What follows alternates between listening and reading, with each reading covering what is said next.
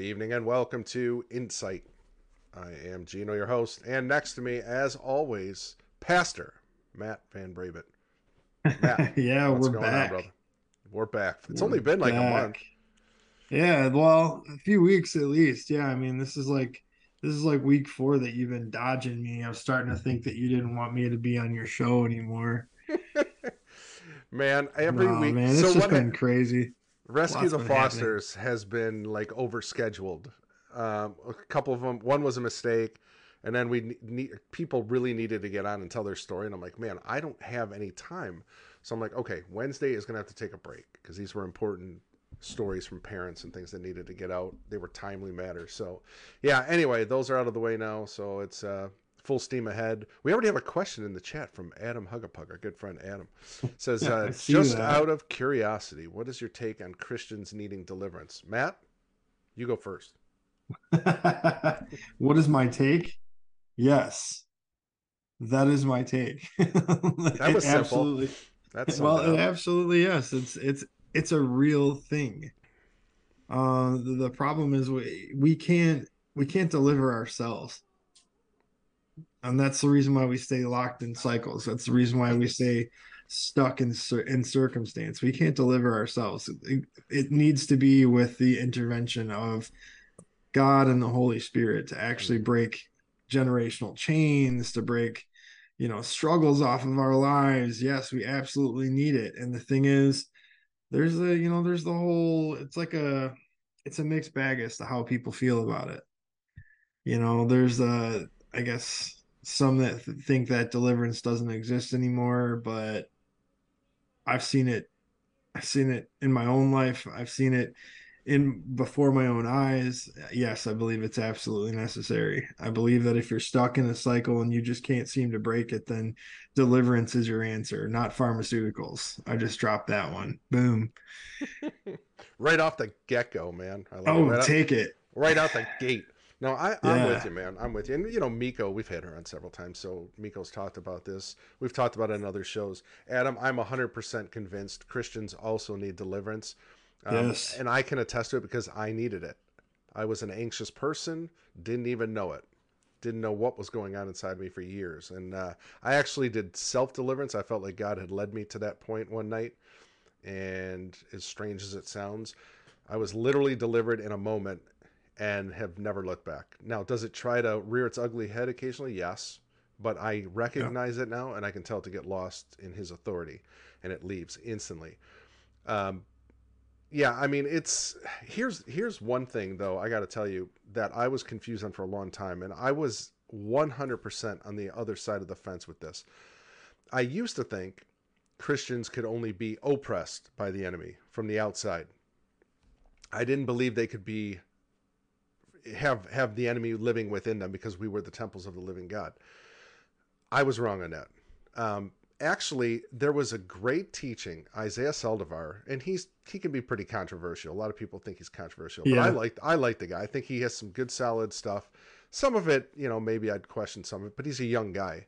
But he did a show. It was about a 2 hour show. Man, I wish I could give you the link, Adam. If I find it, I'll send it to you.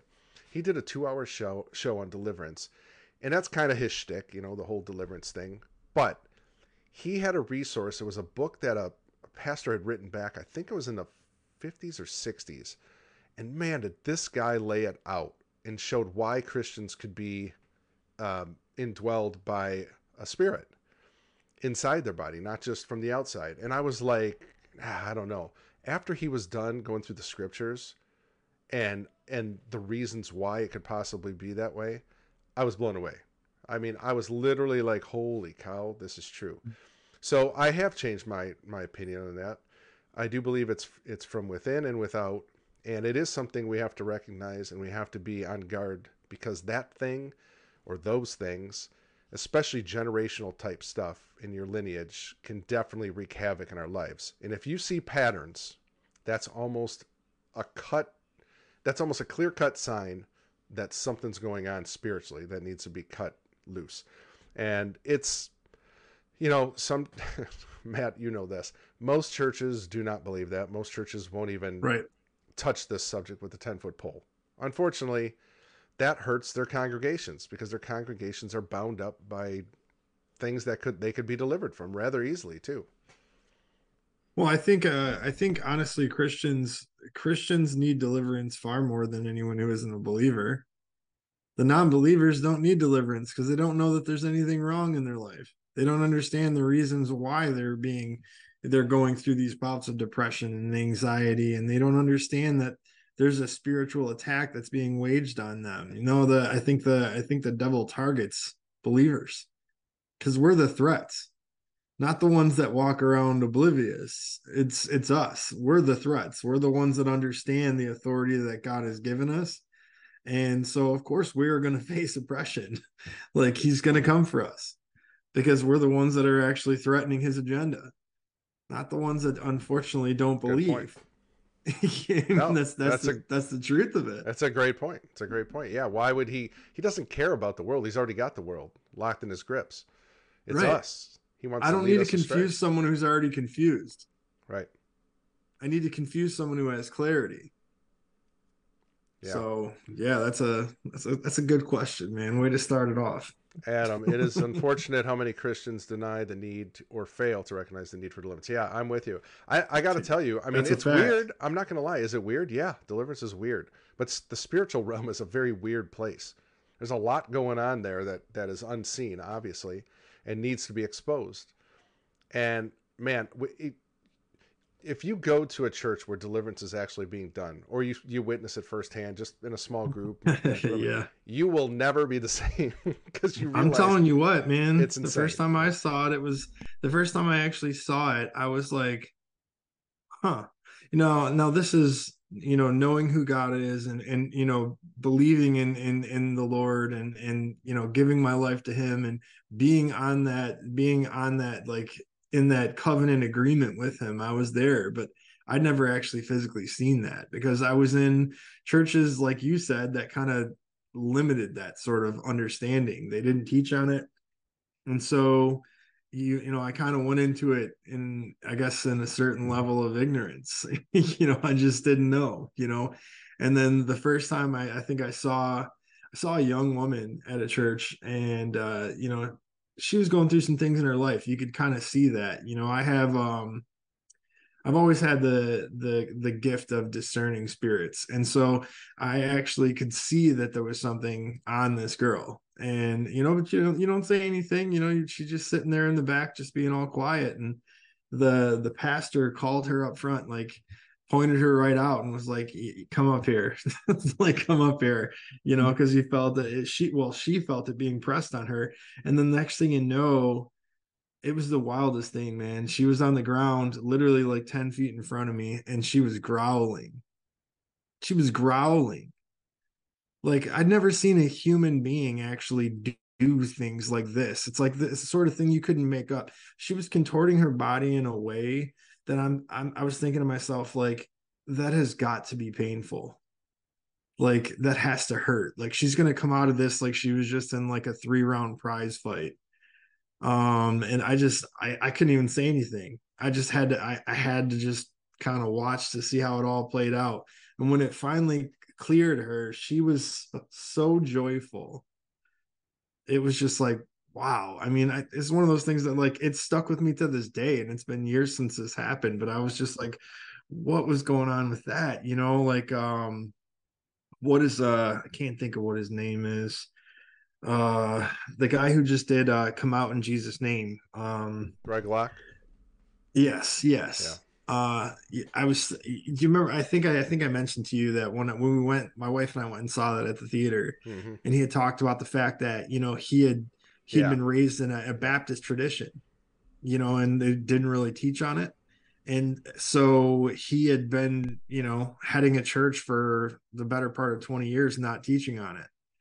And then they were having like an altar baptism, and a grandmother wanted her granddaughter to be baptized.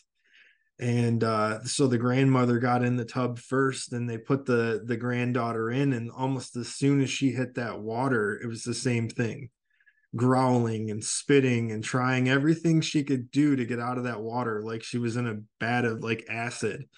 And the pastor was like, I was shocked. I didn't even know what was going on. And all the congregation is watching this. And he's like, I didn't know, and so that's where God kind of took him further and took him deeper. And now, like, his real emphasis of his church is deliverance, and it's for deliverance for believers.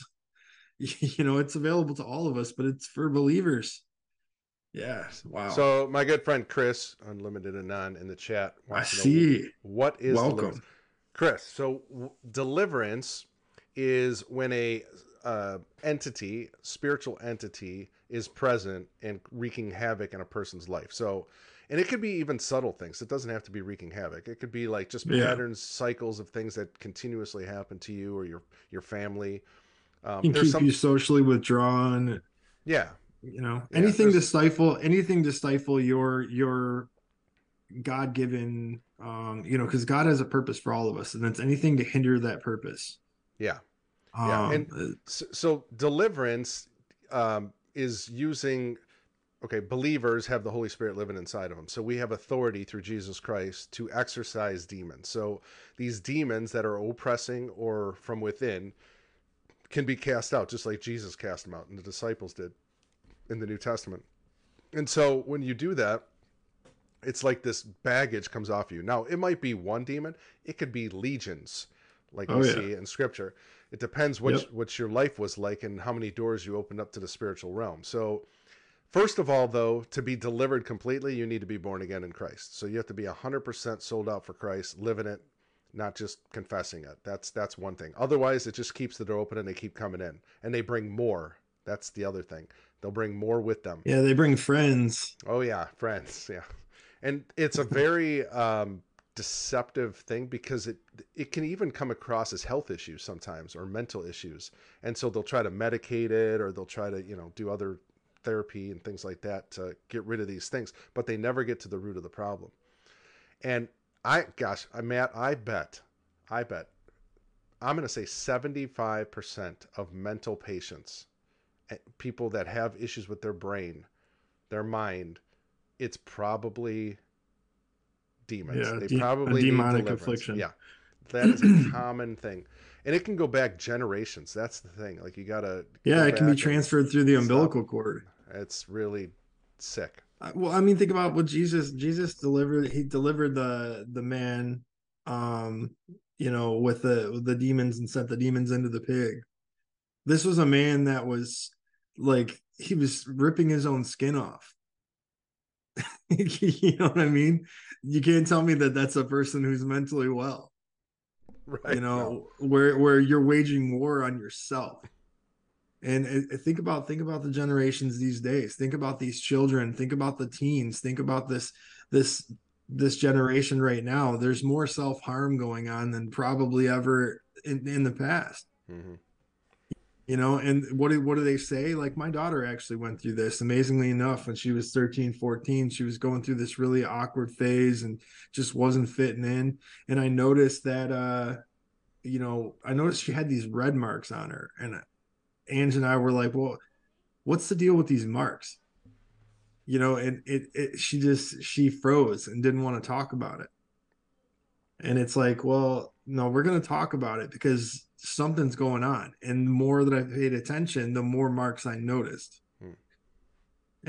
And she had been burning herself with pencil erasers. And so I asked her, like, why would you do this? And she said it was a coping mechanism. How is hurting yourself helping you to cope with something other than just distracting you from the thing that you're suffering with? So that right there tells you that there's a spiritual root to it. We are spiritual beings in a skin suit. Like It's true. everything is an energy. You are an energy. I'm an energy.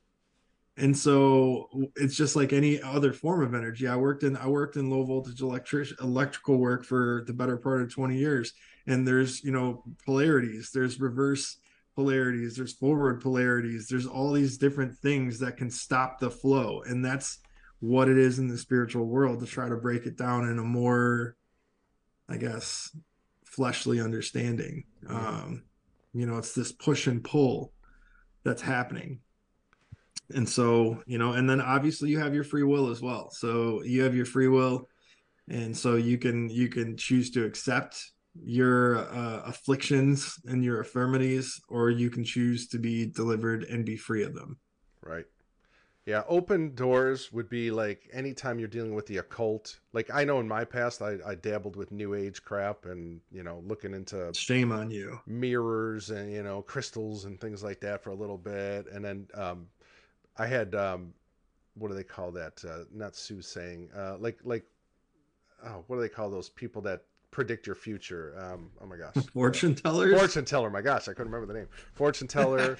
I had, I couldn't That wasn't even like a hard one. I know. I was thinking of Like, prophetic because I was thinking from the Christian side, prophecy and stuff like that. But yeah. but then also sex. I mean, if you have sex with multiple partners, this is the Yep. crazy thing with sex. So let's say you have sex with Lisa. Well, let's just say her name's Lisa. Lisa has already had sex. Let's say you're 18 years old. Let's say Lisa has already had sex with four other men. So Lisa just brought all four of them men into bed with you, not only them, but the demons that are with those men also. Right. Right. So Right. who knows how many demons that is? Then your own sexual escapades are brought into the bedroom. So all of a sudden, all this baggage is thrust upon you through sex. Not that doesn't even count like any drug use that opened up doors through being high, uh, being drunk. I mean, I used to be drunk all the time growing up. Like who knows what Same. crap I let in? Yeah, all this stuff lets demons in. So but Same. it Yeah. also is generational stuff. There's a lot of generational baggage that you don't even know your ancestors were doing. Like if they were involved with some Yeah. crooked stuff, that gets carried down. I know it sounds, unfair, but the demons don't care about fair. They just look for loopholes. That's all they care about. Well, because like I said before, that's what they want to do. They want to stifle you from your purpose. That's their ultimate goal, and they'll do it in a way that is familiar. They'll do it in a way that's comfortable. I don't think any person who's ever became addicted to any sort of substance ever planned on that. It was, they welcomed it like a friend. This is we're having a great time. Everything's good until it's not good. And then at that point, the hooks are so far in, you can't see up from down. It's the way that it goes. It starts with subtleties, and then eventually, the oppression kind of it goes harder and harder. It's funny because I was actually talking to my wife earlier, and I was saying that the word why is something that I get asked a lot. Like, why do I always fall into these bad relationships? Why do I have to suffer with this? Why is this happening to me? Why can't I do this? Why can't I have this? I don't believe at this point that why is actually a word. I just believe it's an anagram. I believe it is. I believe that a why is just simply who hurt you, who helped you, and who healed you. That's why. You want an answer to every why question that could ever be answered. Those are your questions you need to ask yourself. Who hurt you? Who then helped you? And who then healed you? And that's really what it comes down to, man. The deliverance, man, that's a deep well. It's a deep It well is. because it can It is. affect us all in so many different ways, even in subtle ways. It doesn't have to be to the extremes. It could just be someone that, is socially withdrawn, because the devil knows that you have a voice and that you need to be heard. You have something to be said. Instead, he convinces you that, he sends his minions to convince you that you're not worth hearing. And so you withdraw. I know because I went through that for a long period in my life where I didn't have that boldness to really, I guess, just be comfortable in my own skin. Whenever I was talking, it was always a clever anecdote or a joke or something like that just to make people laugh. But that was part of the deflection that I used, so that way people didn't really get a good look at me because I wasn't happy at the person I saw in the mirror. That's another form of spiritual torment. Yeah, sure is. Adam said Yeah. Dr. Francis Miles describes repetitive sins that can become an altar of compulsion used by evil entities. Oh man, ain't that the truth?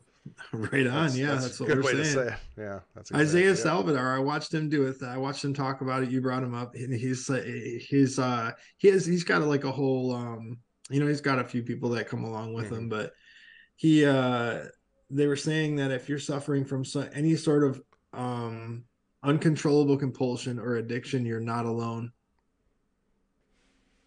So I was like, wow, Yeah, and something to think about here, that. but this is the You got balance company in too. your house. This is the balance too, though, Matt. Like everything's not a demon either. That's right. We have to take responsibility for our own That's actions why I'm sometimes too. saying that. That's why I Yeah, said the free yeah, will. I There's know. the free will aspect of Yep. it. I mean, sometimes it takes some self-discipline, and you have to battle your own will because the flesh will push and pull you also. And that's another factor. A lot of Christians, though, I think they use that as the excuse. Well, the devil made me do it, and well, Yeah, sure. the The devil devil's in the details. he might have tempted you, but we have to Yeah, resist the temptation, and that we do that yeah. through walking with Jesus every day. All right, Matt. So that wasn't the subject matter tonight, but that was good. I'm Well, glad Adam you asked the asked that. question. Yeah, Let's try and let's try and give yeah. an answer. And Adam, I would highly recommend you go back and watch some of our. I think it was probably the first 2 episodes, maybe 3 with Miko Yeah, and yeah. about deliverance. Oh man, that was some good stuff. And that's also now, Matt. What a great segue! It is now available on your favorite podcasting platform. We've got Spotify, we've got iHeart, we got Apple Podcasts, and we have Pandora. So you can go to any one of those, and there's a couple others we're on too, but they're smaller platforms. But you can go to any one of those and just type in Insite, Insite, and I think I've uploaded about 50 shows right now. Yeah, right there, Insite. Now I haven't. There's only a few from. I think I've got maybe 7 or 8 from Insight this Wednesday show. But from now on, I'm uploading every show I do. So every day I have a show, it'll be up there. And if you just want to listen in your car, there you go. We're Just going like that. nationwide, Like baby. magic. Yeah. No problem. No problem, Chris. Thank you guys for explanation. Got to take a call. No problem, bro. Good luck. Yep, Yeah, do your thing. Man, Chris is, we've had Chris on our other show, and you want to hear about a horrendous story. So the state of Massachusetts stole his daughter Oh wow. a few years ago, and he's been trying to get her back, and they actually banned him from the state of Massachusetts, put an ankle bracelet on him. He has no felonies and no misdemeanors, and he's been kicked out of the How do you ban someone from a state? Although I This was is what banned we're from dealing Canada, with. so I was A whole banned from the country. country. Yeah, Adam. Yes, devil may have made them do it, but someone opened the door. See, that's the thing. That's right. Christians, Yep. we have to. That's why Jesus was so adamant when he was talking about this stuff. Like you resist him, resist the devil, and he will flee. That's what we're supposed to do. But if we let temptations come in, and we all have our vices. Let's face it. All of us are susceptible to Sure. something or multiple things. I know what mine are, and I have to resist. And it's not easy. Of course it's not. This is what cracks me up, Matt. Robert said this one time, and I said, "Man, that is so true." He said Uh-oh. a guy he used to work with would always say, "Ah, you Christians got it so easy." Blah blah. He's like, "You're all weak, Yeah. You're weak and lazy and all this." And he's like laughing at me. He's like, "Bro, you don't even know what you're talking about." The He show says, just "You don't." turned into a comedy Yeah, show. yeah. You don't even have to worry about your sin. I mean, you will eventually. You just don't right now. You just live the way you want to live. Us, we have to deal with it all day long, every day, until we Yep. go home. So that's the Truth. difference. Yeah. If we're truly following him, then we will be in that fight every day. That That's struggle it. between flesh and spirit will be ever present in our lives for sure. Anyway, so tonight's topic was actually going to be one of my favorite things, actually, is when we take scripture out of context and use it like we can just throw it around any way we want in any context we want to put it in. Now, I am going to say this, and I'll just throw this little disclaimer up here right now while I'm saying Toss it up. there are some scriptures, Matt, that I believe, and we'll go over a couple of them tonight, that I believe can be used in general for believers. Okay. Now, the original scripture may not have been intended that way because it was speaking to a particular person. And we'll get into that in a second, or a people group. But because we've been grafted in, I can see that promise being available to all of us as believers in him because he's good and loving, and it does apply to our own personal lives too. So I know that's man, I'm treading lightly when I say this because this is a Yep. fine line, because I know there are hardcore Christians out there like, no way, man, brother. It's this and it's this way or the highway. I That's get right. it. I get it. But I can tell you in my own personal life, when God has spoken to me, and I'm not saying an audible voice, I'm saying that inner voice that, my sheep hear my voice, or when he's led me down a path or he's given me dreams, sometimes he will use a scripture out of context. It's living and active and sharper than a two-edged sword. So I think his word can be used in multiple ways sometimes. But I have to be careful saying that because I don't want anybody just plucking verses out and saying, this is it. This means this, and I'm going to use it this way. That's wrong. We have to exegete the scriptures. That's very important. So I just want to throw that out there. I'm not a heretic or, trying to start something. I think there are some, and we'll go over them tonight, and you might disagree. I don't know. We'll see. And I mean, Matt, or Put it in the audience. comments. Yeah, put it in the comments. You disagree, then I'm good with that. That's fine. I get it. No big deal. So, all right. So let's start with the video. This is Dr. Michael Heiser, one of my favorites. I brought him up zillions of times on this show and on my others. I think I've heard of him before. Yeah, maybe. He passed away. Oh gosh, it's been about a year now, I think. But what a great teacher. And this woman asked him a question, and I thought this will get us going for the night. Dr. Heiser, what's your short answer to someone who asks you what it means to interpret the Bible in context? Mm-hmm. Interpreting the Bible in context is about reading the Bible the way the original writer would have thought about what he was composing, and his original audience what they would have been hearing. When you read the Old Testament, I want the ancient Israelite living in your head. When you read the New Testament, I want the first century Jew or the Second Temple period, the intertestamental period Jew living in your head. Because I want you to be able to see the text, see what's written the way they would have been thinking about it. And that takes a lot of work, but we have a lot of tools today, fortunately, that we're able to do that. But that's ultimately the goal. Okay, that right there is great advice. Because once I understood Context. Oh man, because context, a lot of us let's just face it, in Western civilization, we think of context, well, the words that surround it in a paragraph, right? But context isn't always just words. It could be the culture. It could be people, traditions. Places, it could things. be people. Yeah, it could be a whole bunch of different things. And so that was the one thing, Matt, that revolutionized reading God's word for me, is understanding the culture that was being spoken to, either through the apostles, the disciples, Jesus himself, Yahweh. Like, you had to know who he was speaking to, so you had a better understanding of what's going on in those passages. Because if you don't have that, I mean, let's face it, like, how many times have you heard a joke, and if you came in halfway through the joke, the punchline wouldn't be funny to you. You'd be like, what? I don't get it. But if you were there for the whole joke, you get it, because you're like, oh, he was talking to this guy in the audience, and he was making fun of him because, the way his hair was or something. And then, oh, now it makes sense. Like, it's kind of like that. We just have to understand what's going on and who's being spoken to. That's part of it. There's a lot more, but that was a huge stepping stone for me to start taking scripture and then looking at it and saying, oh, I get what's being said there. Now it's not so weird or bizarre. He's speaking to this group of people. Like when Paul's addressing the churches in the epistles, you start reading it, you're like, what is he talking about? Why is he talking about that subject? And then you're like, oh, because that was going on in that particular church and he was addressing it.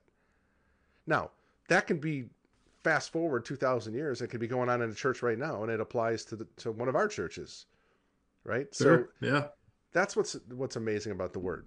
And I know you just got done with a rigorous routine and getting your pastoral doctorate. So what do you think about all that? Yeah, I mean, absolutely.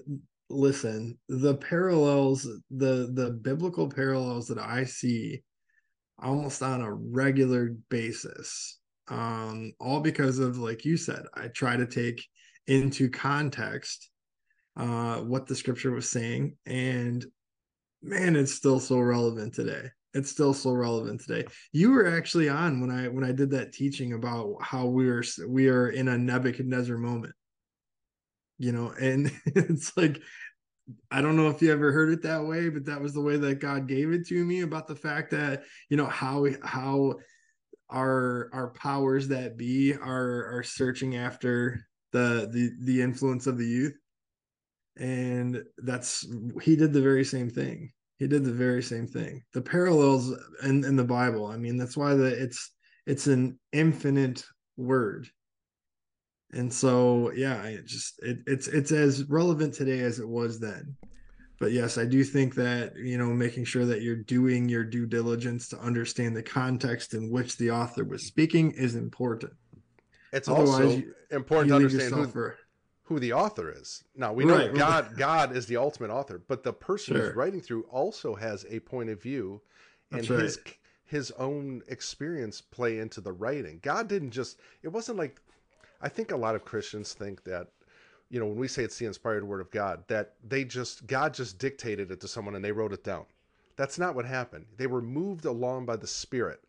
So they were inspired by him, and that book is infallible. Don't get me wrong. I'm not saying it's not. Are there mistakes in it? Yes, but that's only through transliteration and transcribed document. There's mistakes made along the way, but it's not. It doesn't change the meaning of the book. It's like a zero was added, or 2 zeros, and it was supposed to be 1 or something.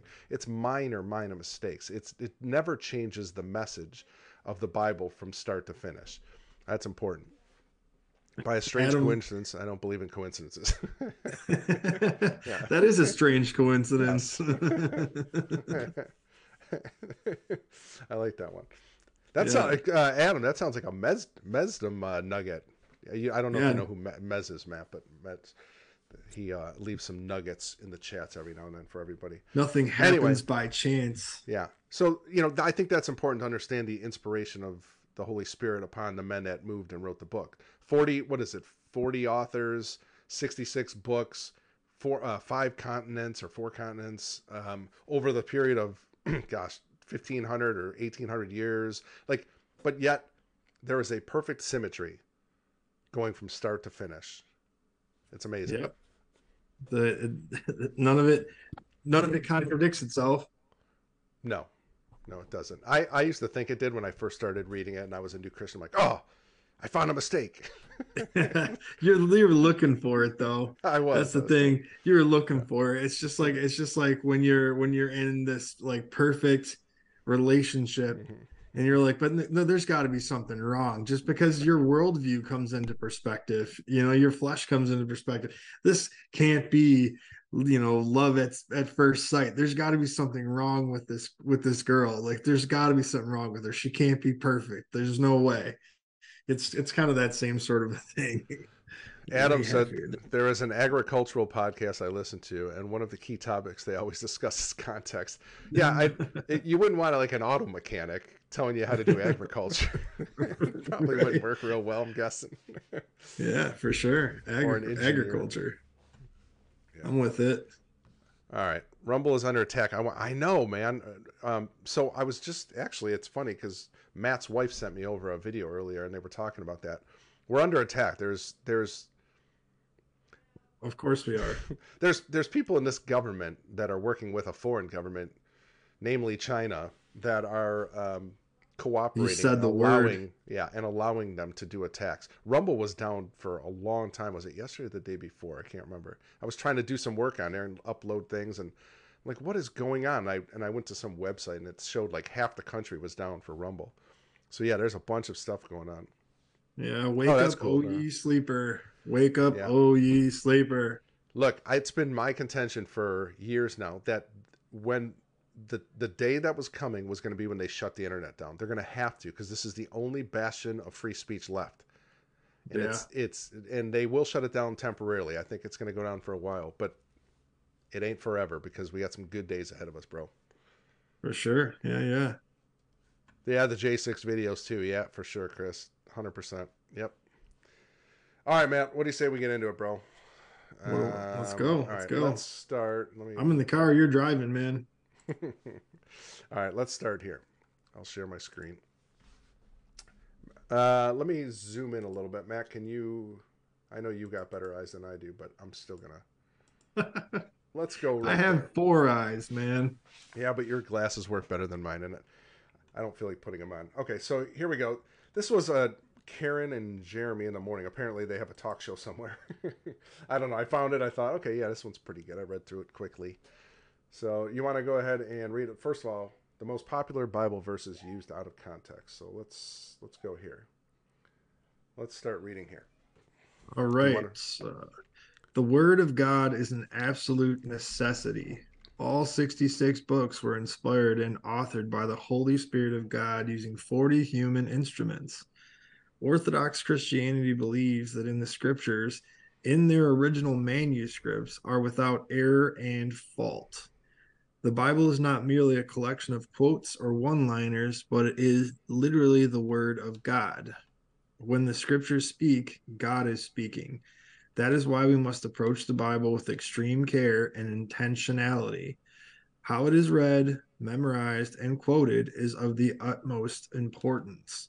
However, Christians often misunderstand, misquote, or misuse verses in the Bible. For example, we may turn to the concordance in the back wanting to find a verse on a particular subject, read the one suggested, find a favorite one, and then start quoting away. Or possibly we hear others misquoting verses. They sound right in the moment, so we also begin spreading the misuse without taking the time to study the verse and its audience intended context. Here's a list of the 5 most misused and abused Bible verses. Oh, Philippians 4:13. Philippians 4:13 is actually on every bottle of hot sauce that I just produced. That's scripture. That scripture is on the bottle. No, that is in context because I believe it, because I'm taking on the role of an entrepreneur, and that is a whole nother world for me. And I know that the only way it's happening is if God makes it happen. You know what? He's opening up doors that. So, Matt, this is one of the scriptures I was talking about earlier, where I believe yes, there's a context to it, but it can also be used. I use it in my daily life every day. I say this every single day. It's part of my prayer routine I have. So go ahead and read it, and then we'll discuss it. All right, so I can do all things through him who strengthens me, Philippians 4:13. Okay, so out of context, this verse has nothing to do with dunking a basketball, hitting a game-winning home run, bench pressing a bus, winning the lottery, or closing a business deal. In context, the Apostle Paul is under house arrest, awaiting his trial, where he may possibly be put to death for preaching the resurrection of Jesus.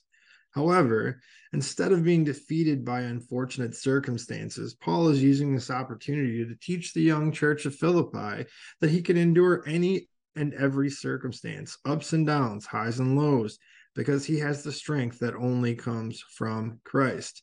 The supernatural strength to endure all seasons and situations is always with Paul because the Holy Spirit of Christ is always with him, even in prison. There you go. There you have it. Excellent. It's not going to help. Okay. It's not going to help you dunk a basketball. No. Or bench press a bus, apparently. Okay. Let's start with that, though. Okay, let's say I'm a professional athlete, and I'm not. Trust me. Come on. I can understand an athlete that's born again, believes in Christ, quoting the scripture, even on an interview, right? I can do all things through Christ who strengthens me.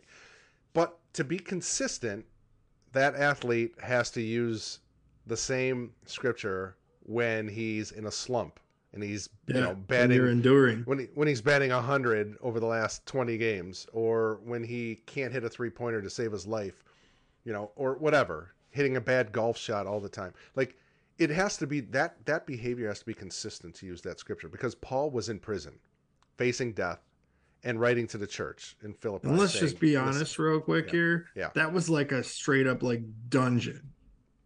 Yeah. I mean, we think prisons these days. Have you ever seen the prison shows? They don't seem like the most pleasant place. But I'm talking this guy was in a dungeon, rats running around. You imagine like dim lighting, weird water and substances dripping from the ceiling. My guy was in the pit. Just to Adam, say. did you see Adam said you mean bumper sticker doctrine might be faulty? Right, right. Yeah, yeah. Yes, maybe. But isn't that true, Matt? Like a lot of us will just take it when things are, I can do all things through Christ, and it's like this very inspirational thing, and it is. It is very inspirational. Yeah. But we have to be careful with it. And this is one of those scriptures that I was talking about, where yes, it was a particular word that Paul was delivering to the church at Philippi because they were being tormented. Yeah, and there was a lot of bad things going on in the Roman Empire at that time against the church. And then you have Paul in prison in a really danky place, like you're talking about, chained. Was he with Timothy in that? I think he was with Timothy in that one. And so it's just bad. It's bad all around. But yet he's praising God and saying, "I can do all things through Him." So, what do you say? Do you think it's okay to have that bumper sticker, like Adam said, on your car, and say, and if I have Philippians 4:13 on my bumper sticker, is that good or bad? Um, I guess it all depends on the motivation behind the sticker. What are you trying to present? Like I said, I put it on all my bottles of hot sauce, but that's because this year has been it's been a bigger like trial, a bigger struggle for me than any year that I've ever had. And honestly, there's been times where I literally felt like I kind of felt hopeless. But I had to keep reminding myself of these things. I had to keep reminding myself that God's got this. He's going to help me. He's going to see me through. I know that He will. And I'm just standing on that, no matter how things get difficult. And so I know it seems a little silly, but when I see those finished bottles of hot sauce in Philippians 4:13 on there, I not only put it on there for the purpose, the fact that I guess it's a perseverance. It's like I'm on the other side of something that I knew God got me through because I couldn't get myself through it on my own. But I also hope that it piques curiosity for that secular world to try to figure out what it is. Like, what is this? Because there is a hope that exists within the Lord, and I know that because He's seen me through some truly dark places in my life, some prisons of sorts in my life. I've never gone to prison, but I guarantee you I've been in shackles. I've been in chains. You should have been in prison a couple times. Well, hey, listen, that's out of context. It's like we're going back to context. All right, I did some bad things. All right. Yeah. like I did some bad things. Who has but Who has but that's when, I was out and living in my rebellion. He had to get a hold of me. But yes, I think the context of what you're using the scripture, like how are you using it and what is your understanding of it, is very important. Yeah, I absolutely agree 100%. All right, on to the next one. What do we got next? This is a personal favorite of mine. Okay. Oh yeah. I already know where this one's going. This is my book, man. This is Matthew 18:20. For where 2 or 3 are gathered in my name, there I am among them. Okay. Now I've actually experienced the misuse of this. But that's, again, you're not really reading the full chapter to understand exactly what he's talking about. So here's the out of context version. This verse is usually quoted as an encouragement to one another when there's a low attendance for a worship service, or given as a benediction during a prayer meeting. In fact, if someone really wants to stretch this verse, they may use it as a justification for skipping church to worship with their family at home while the football game is playing in the background. Okay. So let's put it in context. This verse falls specifically within the context of church discipline and dealing with wayward believers, and is meant to be an encouragement to church leaders during tough times of loving confrontation, to say that God would be present with the 2 or 3 witnesses as they are intentional in correcting and restoring a fallen brother or sister. That doesn't sound like the other version, Gino. No, it doesn't, does it? This is this scripture is probably my favorite of all. By the way, before we go into that, Joyful June has gifted us a cookie. Joyful June is always a pleasure to have our good friend June in the audience with us. And of course, when June joins, we have to play this for her, don't we? If I can find it. And I got this one for her. There it is. Absolutely. A special human being, Joyful June. We just appreciate you. Yes. Okay. And also, I forgot. Oops, I should probably turn that off now. I left. I thought you were just going to leave the sunflowers up. Yeah.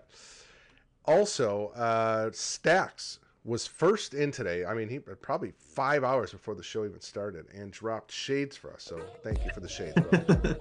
Like 5 hours. Yeah, and he also wished us a Merry Christmas. So thank you for that. And a Merry Christmas. Thank you. Yeah. Okay, Matt. So again, one of my all-time favorites.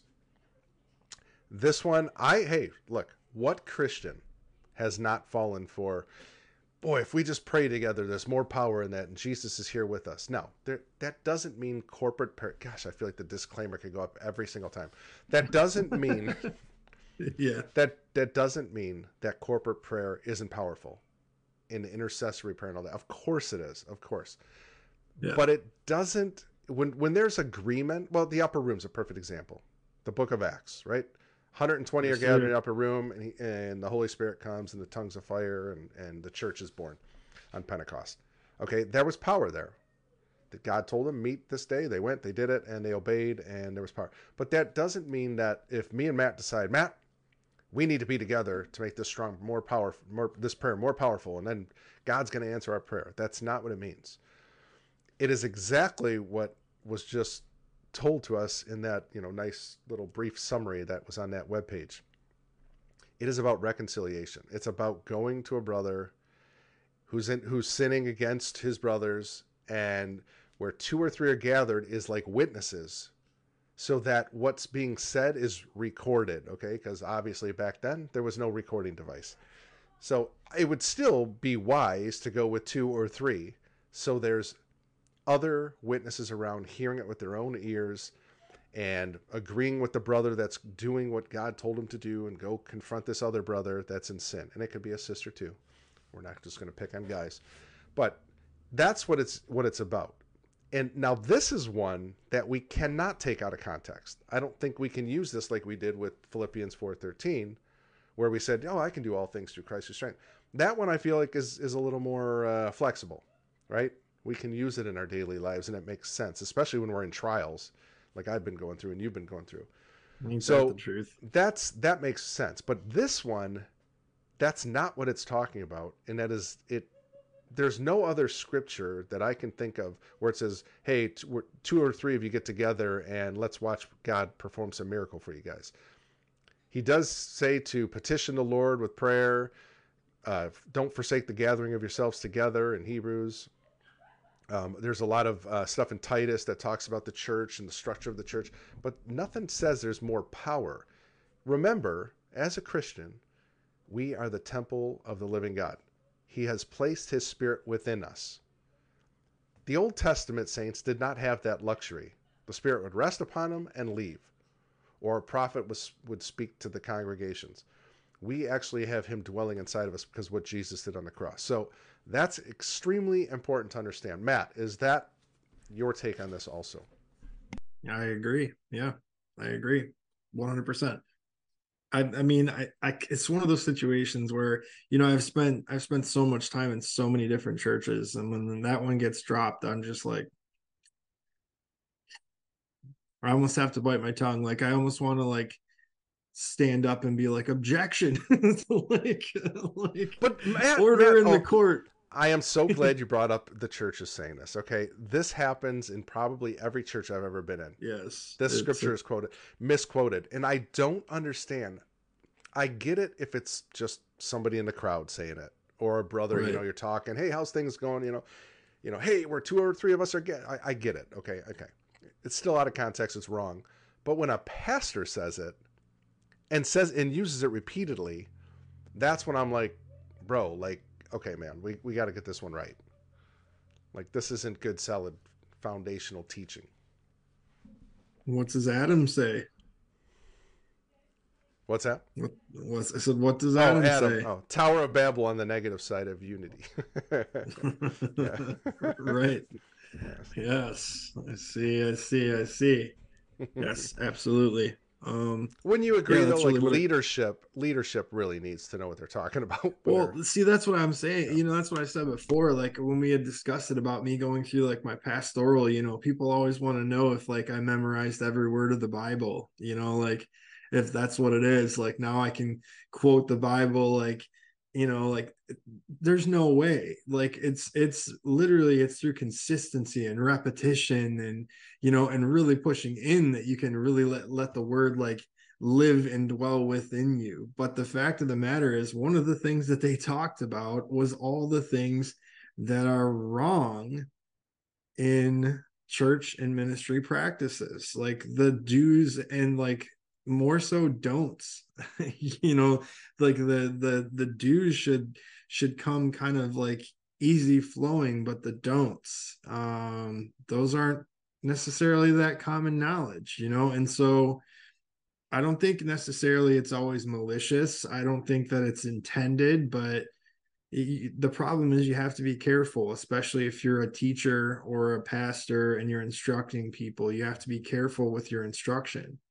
I think when we were at your church, Pastor AC, like he had brought up the fact that he had to correct himself and was willing to do that.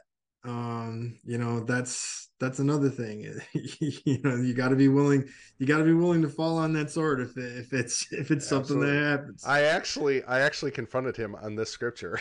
We were out to Oh, eat, and I did said, you? "Yeah," I said, "Bro, I got to bring something up, man." I said, "You I you gotta told me to call be you to the honest. carpet, You told me to be leader. honest with you." So we talked about it. Yeah, But he yeah. knew that. He understood that. He's like, "Yeah, but I think it also could mean this and that." And we just kind of disagreed on that. But and that's okay. That we can all disagree and still love each other and still be in the body, because none of us have it all. So Well, yeah, this we is can agree to disagree. iron sharpens iron. That's you Iron know. sharpens iron. It's hard to say that Uh, 3 times in a row. Go ahead. Go. yeah. So, yeah. I mean, personally, yeah, we're in agreement. We're in agreement on this one. We're in one All right. accord. On to the next one then. What do we got? What do we got? This is a fave too. Oh, Jeremiah 29:11, that old chestnut. For I know the plans I have for you, declares the Lord, plans for welfare and not for evil, to give you a future and a hope. Yeah, that's a quotable right there. Let's see what it says on out of context. This verse is typically given to someone as a sentiment during a difficult time or on a graduation card after crossing a stage receiving his or her diploma or degree.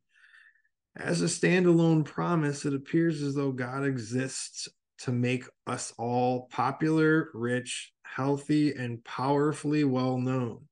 God declares the American dream over my life. Okay. Let's see the in context. This incredible promise is given not to an individual, but to a people group, Hebrews exiled in Babylon.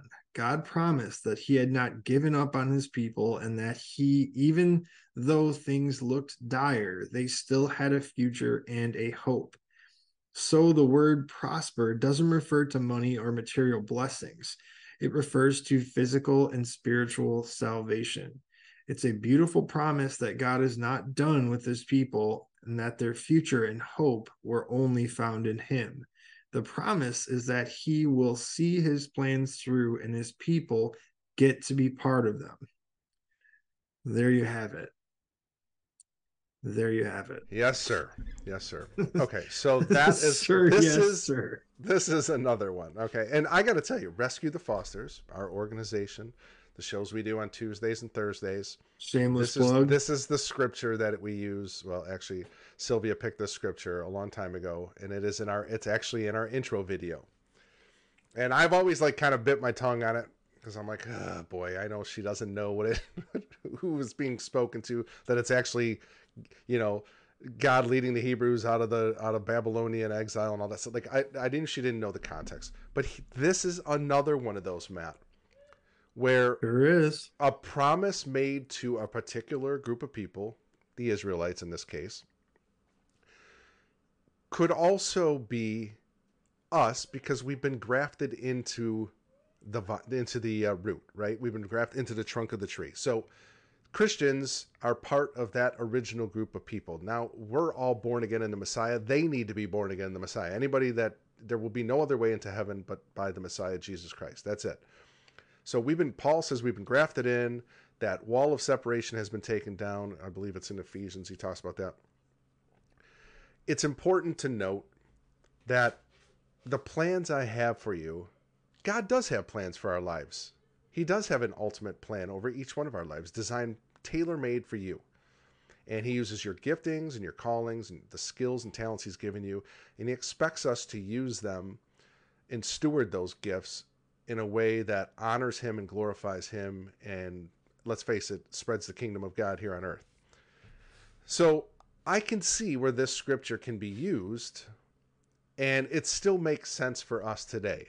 I don't think it has to be so exclusive that it was only for the Israelites coming out of bondage. Would you agree with that? You don't think that we're in a Babylonian system? We're definitely in a Babylonian system. You don't think that we're oppressed and that we're in bondage right now? Come on. Yeah. For sure, man. Come on. Well, okay. Well, let's compare it nuts and bolts here, right? Okay, so the last scripture where 2 or 3 are gathered, right? There I am in the midst. And then you got this one. The difference between them is that was there. The context in the other scripture was specifically saying this is for this, right? For a reconciliation and to bring a brother back, and otherwise let him go astray. This one was made particularly to the Israelites, but it makes sense for us as believers because we know through other passages in scripture that talk about God having plans for us, does it say, I have a plan for you? No, it doesn't say it just like that. But Paul lays out a bunch of things in the epistles that a Christian life should be and how God is over it and his providence and his sovereignty are above all, and that God desires the best for his children. Does it mean we won't suffer trials and tribulations? No, of course we will. Jesus said, worry about today because tomorrow will have its own troubles. That's right.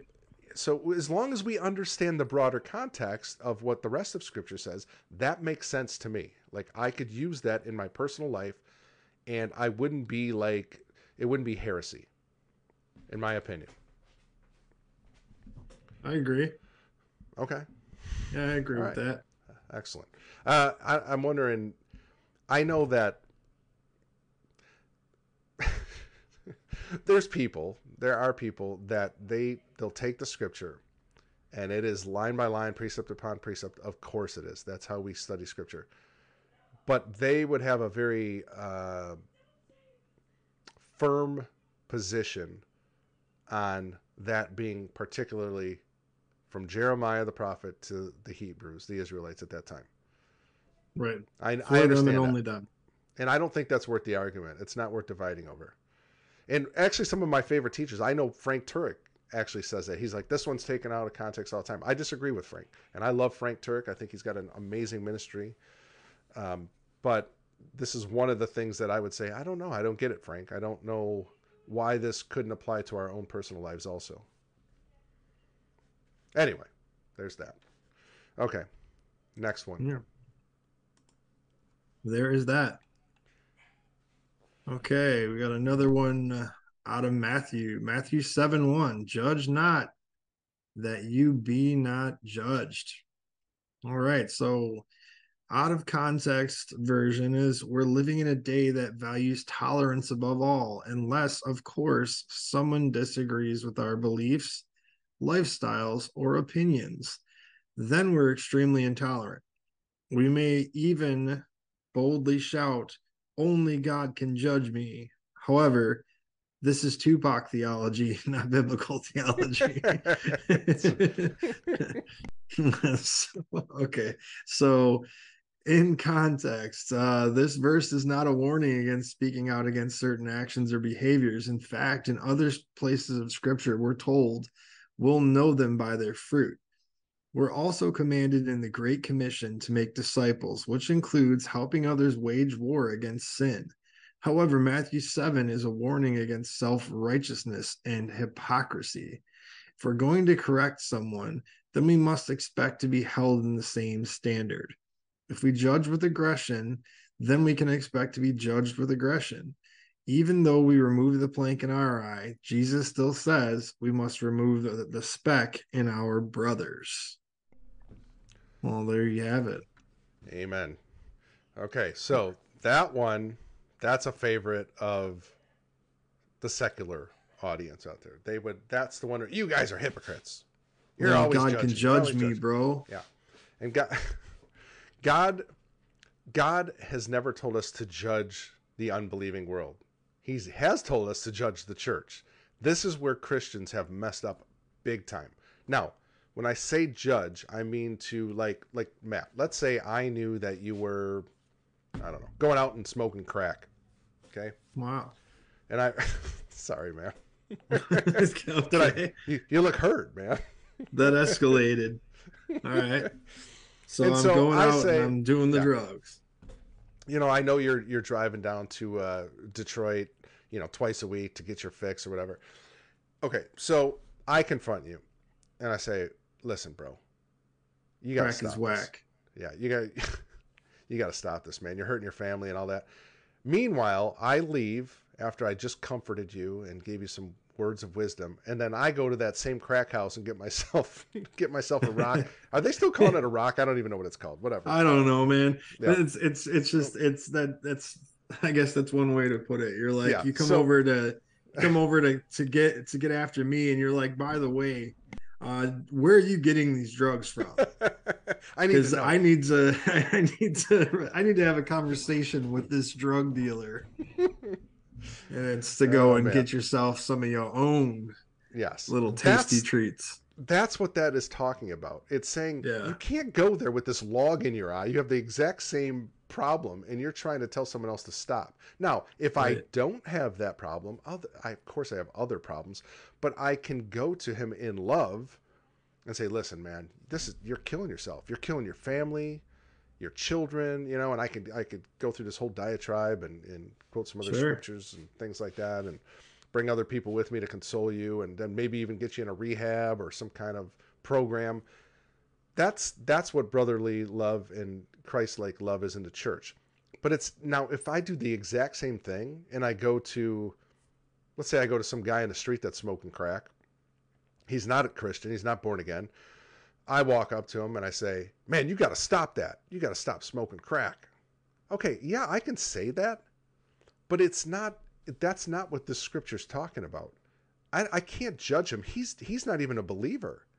So what am I judging him by? I can't, the standard of morality that we have as believers in Christ is Jesus. He is the standard. So I can't go to someone that doesn't know Jesus and judge him by that standard. He will be judged by God, but his sin is unbelief. So that has to get fixed first. Now, could I help him as a Christian? Obviously, I would want to help that person and say, hey, man, let's get you off the street. Let's clean you up. Let's get you in a rehab and fix your life, you know, and then maybe get through God's grace, I can, lead him to Christ or something. But it's a different thing. We don't judge people like that. Like, I just can't go outside the four walls of the church and start pointing my finger at them, because then that's out of context. Sure. Yeah. And Christians do that all the time. They do. I'm not going to lie. I think that's why, for that very reason, that's why any times I've ever really given sermons or I've done any ministering, I'm very careful to not speak on things that I don't have personal experience in. I'm very careful. I'm not going to tell you, one way or the other or up or down on how it is to deal with things that I've never actually encountered. I'm very careful to do that. Love on you, encourage you, try to motivate you and get you to understand that there's a hope for your life, and there's a joy that you can receive, and there's a boldness that you can walk in. But I'm not going to sit here and begin to even tell you what it's like to live with a crack addiction, because I don't know. I don't know the push and pull. I don't know the suffering. I don't know how it feels. I don't know, the loneliness that comes along with it, and so I don't, I'm just very careful. I'm very careful. Yeah, Adam Hugapug says it's like getting clean before you take a shower. Yeah, just like that. But yeah, I do think that, like you said, I think the people, leadership really needs to be careful. I was at a church not too long ago, and he started to kind of spout up about the fact that, oh, men shouldn't have long hair and they shouldn't have tattoos and women shouldn't have tattoos and this and that. It's like, you're coming across as really judgy, my guy. Like, you don't know exactly what brought them to even have these things. And so it's just, I think that there's Yeah, a, now think about how stupid that is. How irresponsible is that for a leader of a church? That person, that might have been their first visit there. well, And they have that's what I'm tattoos all saying, over them that he doesn't know about. And their life before Christ was, reckless or whatever. Maybe they're a new Christian or they're seeking to become one. right. And then this is their first impression.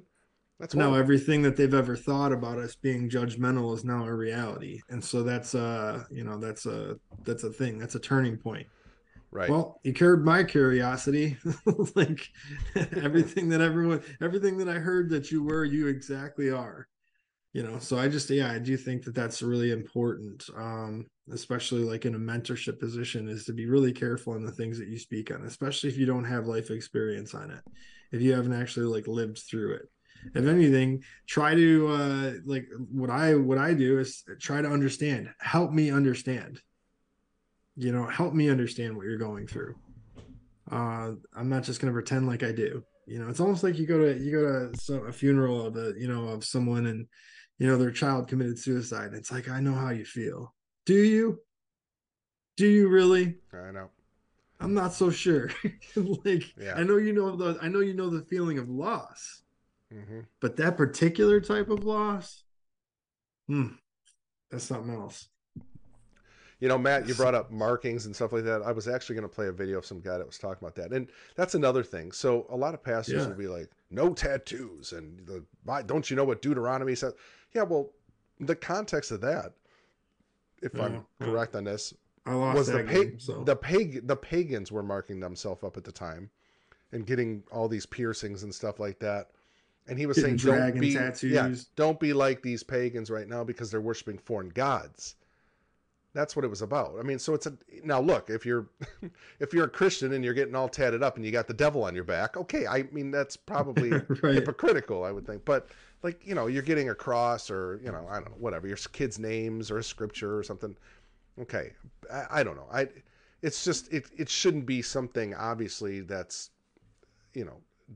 degrading or, I don't know, or maybe curse words or something, like a big middle finger on your back. It's a whole thing. It's a whole thing. Like, we have a dear friend, and she's got a lot of tattoos, like a lot of tattoos, and so many so that you can't hide them. I mean, she has a lot of tattoos, and you could tell. We had the joy of trying to, I guess, usher her into understanding. And she went to some different churches, and you could just tell her confidence. Like, she almost wanted to peel her skin off because she felt like everyone was looking at her. And it was sad to me, because it's like, I see more than just the ink that's on your skin. I see someone who's hungry and wanting to learn about God, wanting to know about God, wanting to know the truth about what God says about you. And it kind of made me feel sad, to be honest with you. I'm not saying that people around the church were looking at her in a judging way, because I wasn't really paying attention to that. But that's how she felt. You could tell, because I'm always really observing, and that's just the type of person I am. I'm always panning. And you could just see her kind of like, all tense. Yeah, trying to like, isn't that sad like, though? you poor thing. You poor thing. It's sad, but that is true. Like in the modern church, that's a very common thing, like judging people. That's not the judging that was being spoken about in the scripture. And that's a shame, Right. because the church is not meant. Of course, the church is a place where we gather and we worship, praise God, and and get healed and all these different things. But it's also a place where unbelievers should be able to come and feel welcome and be accepted as they are. Now, are they going to stay? Do you keep them in the same spot their whole life? No, of course they're going to progress, just like there you was did a reference when you were a new convert. Sure, there was a reference that I think Adam said it earlier. I think it was Adam that said about what was the actual comment that he made? I'm pretty sure it was him that said it, but it was like the devil inspired it, but someone opened the door. Well, the thing is, we're here to open doors, not close them in people's faces. You know what I mean? Right, exactly. So yeah. Unlimited and on. Sure. Chris said, I have a lot of tattoos. He does. He just got a new one, by the way. He gets a new one. I do too, my guy. I Chris do has too, some cool my ones. guy. It says, I have a lot of tattoos. This is a skin suit. The light inside is what matters. You don't just desecrate the soul. That is my philosophy. Yeah, if you're a believer, here's the thing. If you're a believer in Jesus Christ, that's what matters. Your heart matters. Yeah. He doesn't care about the skin. The skin is going to go into a grave. One day we will get a resurrected body. That one will not be marked up. It'll be perfect, just like he is. Until then, it's my friend Mike says this on the Blender, a meat suit. It's a meat suit. That's all it is. It's a tent. Right. It's a tent. It is. If you have put your trust in Jesus Christ as your Lord and Savior, right, and you live with him daily, and your heart's been turned towards him, and you're turning from our evil and wicked ways, as the Bible says, then we're born again, and now he lives inside of us. Yes, the outside might be a disaster still. It's going to contradict. Your mind is at war with God all the time. That's why we have to take every thought captive, and we have to renew our minds daily. All of this is a mess. We're broken. And if we don't understand that, then we're going to think, oh my gosh, they've got tattoos. They must be a horrible Christian. Like, it's just nonsense. It's so stupid. Like, we really have to get over this. Great. Great Scott. Great Scott, that person has tattoos. Listen, when I was telling you, when I was in that church service and he was talking about the tattoos, man, I never felt so inclined to just jump up and tear my shirt off, because the thing is, I was covered at that time. It was cooler outside. So, at this current state, I don't have tattoos that are showing. If I'm wearing long sleeves or whatever, but when I take my shirt off, it was funny because we went to a church. It was a Pentecostal church, and I guess I always wore long sleeves. I always wore the dress shirt and the tie. I thought that was kind of like what we were supposed to be doing at that time in my life. And then we had a summer, like a summer picnic for the church. And I showed up in a t-shirt, and these kids were shocked. They were like, "You have tattoos?" Yeah, I didn't draw these on just for this event. Like, they've always been here. You just haven't seen them. But how great of a witnessing tool is that? Hey, especially to the lost. If the lost comes in and you're all tatted up, and okay, a perfect example. When we had Apostle McKay on, right? Yeah, Brian. And he's head of the bikers church, right? All Harley dudes, beards, tattoos, piercings, all that stuff. They're all sold out for God. Now, big time. Would I rather have one of them talk to a biker guy or me? Okay, like, who are they going to relate more to? They're not going to relate to me. I don't have a tattoo. Never wanted a tattoo. Could care less about tattoos. I did have a piercing for a long time when I was younger, but I don't that's not my thing. So, but if Pastor McKay and his group of guys all wearing leather and chains and all this stuff go talk to him, they're going to listen to him and they're going to respect him because the way they look, it's a shame. That's what we are. We are lowly human beings that let's face it, we judge people by their looks. We do. I can't help it. Get this visual in my head of you trying to go and spread the gospel to a group of bikers, and for some reason the visual in my head is you pull up on a moped, beep beep. I could see that. That's the picture that's in my head, man. I can't help it. I think I've rode one motorcycle my whole life. yeah, I would. It's not me. I mean, like I could talk to them. I got biker friends. Like, Oh, but yeah. I'm just saying, like, in if you're in a group setting, people feel more comfortable. They'll break the ice with someone that's more like them. That's why there's so many cliques. Yeah, that goes across the board. I mean, I've even had that experience going into, I guess, well, for a lack of a better way to describe it, going into predominantly black churches. It's like you could tell that there are a lot of people there that are like, oh, they're super excited, but you could tell that there are some people that are just like, what's this? Why are you here? What's this white boy doing here? Yeah, like what? Did you get lost? And it's like, no, I'm here, man. I'm here. Like, I'm here to talk to y'all. I'm here to come and teach y'all. And the funny thing is, a lot of the time when we would go to some of those churches, they automatically were like, oh, you're a pastor, right? That was the only explanation as to why I would have been there, is that I must have been like there to do some sort of speaking engagement. Yeah, it is. The church is very divided for sure, by color Yeah. especially. Kenshin the Love Pug once tried to make friends with a group of bikers. Adam, I forgot to tell you, Danielle, our good friend I feel like Danielle. that pug would do just well. Yeah, Those Danielle bikers would love it. has a pug, and she actually gave me the picture to show you next time you were in the chat, and I don't have it uploaded, of course. I had it ready for the Blender, but we didn't see on the Blender Sunday, so I didn't upload it here, but I'll try to remember to It's a missed opportunity. Missed opportunity. I missed so many opportunities, Matt. Story of my life. Story of my life. All right, let's get back at it here. Let's see what else we got. All right, so, this one. Okay, now, I got to tell you, I just learned this one today. I'm not going to lie. Like, I did not know this, so this is a good one. You didn't know the scripture? I knew the scripture, but context? I don't think I knew the context. Okay. All right. So we are reading from Psalms. Yeah. Psalms 46:10. Be still and know that I am God. I will be exalted among the nations. I will be exalted on the earth. Here's the out of context version. Honestly, the most common travesty committed toward this verse is that only a piece of this verse is quoted on coffee mugs, desktop screensavers with roses in the background, and paintings with a mountain. You'll see a section of this verse carved out of the whole thought.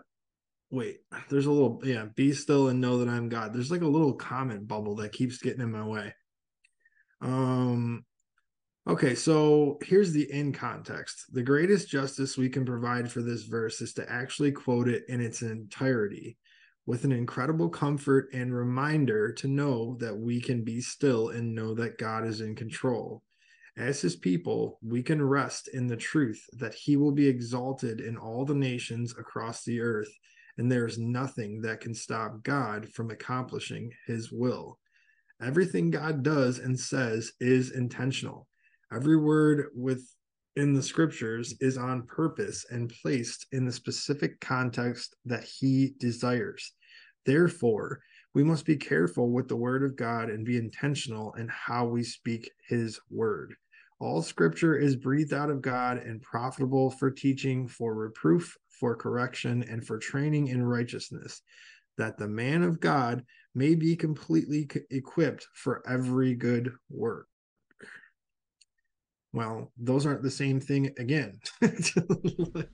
I mean, talks about you'll see it on a coffee mug or on a poster with a mountain. Okay, I gotta say though, this is weird because I didn't know that. I'm gonna admit, like I did not know the entire context of that scripture. I always assumed be still meant just get quiet and hang out with the God and let him speak. And I always thought, like even recently, I've had this argument with God where I'm like, Lord, I can't get quiet. Like I just cannot get still. And I kept thinking, like, and I would quote the scripture, but I didn't know the whole scripture. I was only quoting half of it. And it's because this is what happens when you're in church for a long time, or you watch lots of shows with churchy people. You start speaking church. What do they call it? Christianese. And but it's sometimes it's half truths. And so this one that actually gives me comfort knowing, oh, okay, that's not what it meant. I was misquoting it. So it's better than I thought. Yeah. Yeah. But how I many mean, people, Matt, think that? How many people say, "Be still and know that I'm God"? And they stop right there, and they're like, okay, that means to meditate upon the Lord, and I just sit here and I try to get quiet, and then we wrestle with our thoughts. We wrestle with the day's events. We wrestle with yesterday's events. We wrestle with family matters. We wrestle with work. All these things, and you can't get still. And you're like, why can't I get still? The Scripture says to be still. there's too much noise. Mm-hmm. Yeah. I mean, that's the thing. I mean, the real, I guess the real emphasis of the scripture is to know that God's got it. So Right. don't be troubled. Exactly. You know, don't be troubled. God's got it. His will is going to be, it's going to be done no matter what, no matter what we see in the physical. Yeah, and So he's saying, "I'll be exalted among the nations." So he's saying, rest in that. Rest in that. yeah, be I'm the comforted. king of the universe. I own everything. Yeah, that's a great thing. Okay, here's another one. This is from a different website, but I wanted to go over these too. So, okay, let What do me you zoom got in a for little me? bit. Zoomy. Okay, that Whoa. looks okay. So this is what is it? James 5:15. The prayer of faith will save the one who is sick, and the Lord will raise him up. And if he has committed sins, he will be forgiven. Go ahead, Matthew. That's right. Okay, people may interpret this verse to mean that people who are sick must lack enough faith in Christ. Surely their sufferings are their own fault. However, this weaponized interpretation may do incredible damage. Although God's capable of miraculous healings, ultimately, we all can expect physical suffering eventually, leading to death. This verse promises that through faith we can be saved and raised up. But what does that mean? Many people discover deeper love, greater wisdom, and more peace when they suffer. Sometimes these spiritual and psychological insights are impossible to reach without first enduring sickness. When Christians suffer from illness, don't focus on just trying to pray their pain away. Lean into that suffering alongside them, discovering the saving insights that may arise within adversity. Wow. Okay, true. Okay, now, Matt, you and I know we've been part of churches that we see miraculous healings. Yes, sir. I've seen That's I've seen several people healed in my own life. I saw my wife healed. That's how I got saved. One of the reasons I was saved. I've been healed several times of different ailments, a bad knee, and some other things. Um, but that is, I mean, I got to agree with that, explanation there. It doesn't mean that everybody's going to be healed, and we just take scripture and when we declare it, it means this person gets healed. That would be taking it out of context. But I name do it and believe it claim it. does. Yeah, but blab it and grab it, spit it and get it, whatever you want to call it. Yeah, man. But I do think there is an element where, sometimes you do get healed with a scripture like that, where Well, it's you in have to have God's, your faith is a major deciding factor in that. absolutely.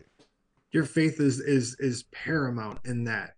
It's almost like if I'm praying for you and I'm believing for your healing, or I'm believing for your, you know, deliverance from addiction or whatever it is. If I'm praying and I'm believing for it, your faith will activate my prayers. Your faith will activate my prayers. And so your faith is the foundation of that whole thing. Now, yes, we suffer different afflictions and infirmities in this life. And, sometimes we can't really find a plausible explanation.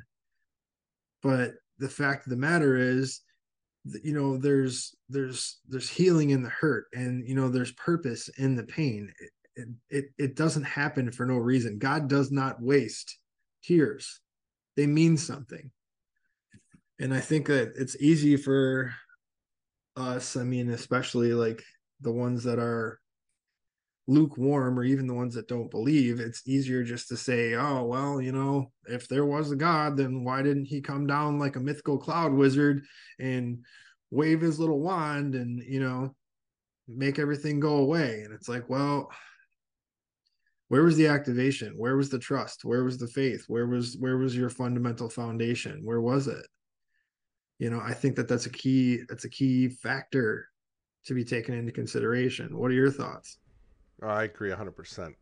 It is one of those things where I know, gosh, just the last 15 months of my life have been like just disrupted by all kinds of nonsense. And in that, Tell me though, about it. I am being honed and shaped and formed in places I didn't know I needed to be, and Right. humbled and even humiliated at times, so that I can be put into position for him to use me in this coming season. I know that's what it's for, and I've accepted sir. it. Do I like it? No. The flesh can't stand it. Like, I kick and scream every day, like, Lord, another day? Are you kidding me? Like, come Yeah. on. Is it painful But at times? Absolutely. but there's lots of brothers and sisters right now that are going through stuff because of the season we're in and what we're about to get into. He's about to bring the Yep. harvest. And if we're not ready for that, I wouldn't have been ready. I thought I was ready, but I don't think I would have if I didn't have to go through some of these things. And my family had to go through them with me, because it's us together, and he's called us to do greater things. So there is pleasure in that, even in the pain and suffering. And you think about it this way: what about like a team? Oh, let's just say the Detroit Lions. So Yeah, the man. They're killing it this year. The Lions have been notorious for being the same old Lions, right? They stumble and fall. Weird things happen to them. All these crazy things. Okay, Yeah. The cursed but yeah, team. but let's say now the team that went 0-16. Let's say for 2 years, 3 years, they have losing records. They went 0-16. Then they won 2 games the next year. Then they won 4. It's a little, okay, that's great. But no one's happy at 4 wins out of 17 games. Okay. Right. But let's now all of a sudden they're winning. They're first in their division.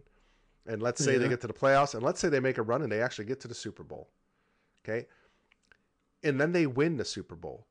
There is a gratification that comes for the guys that have been on that team from the 0-16 to winning a Super Bowl, where the accomplishment means much more to that person than someone that just joined the team this year and came from Right. another winning team, and then they stayed win the Super Bowl. course. Yeah. So there is something in the suffering that we gain from that, and it makes us more like him, more Christ-like, because it's not about winning all the time. It's about being more like him. Jesus, let's face it, Jesus lost a lot on earth. Oh yeah. In fact, he lost his life. He gave it up for us. So, like, there is something in that. Joyful June said, my mom gave me a wooden sign that I hang on my office wall. It is the Be Still verse. It always comforted me when I think and remember that he is God. He exists and he is good. Absolutely. And it is comforting. Any right. scripture, any verse out of the Bible, well, not any of them, because some of them are about killing the, off the giants or something. But there are comforting verses that we can go to that technically they're taken out of context, but they do bring us comfort. And this is where I go back to that thing where God's word is living and active and sharper than any two-edged sword. It divides and conquers, but it also brings comfort. It can be a rock to stand on when we need it, and a verse to hang on to when things aren't going so well. So I get it. Like, that's why I'm saying, like, I don't always agree with these teachers that are like, you can't do that. Don't you realize you're just pulling verses out?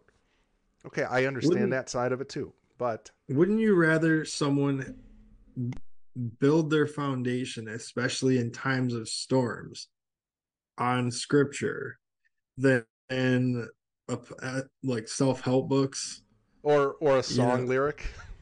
Right. I'm buying a Stairway to Heaven, Matt. I'm buying a Stairway to Heaven. Yeah, ain't that the truth, man?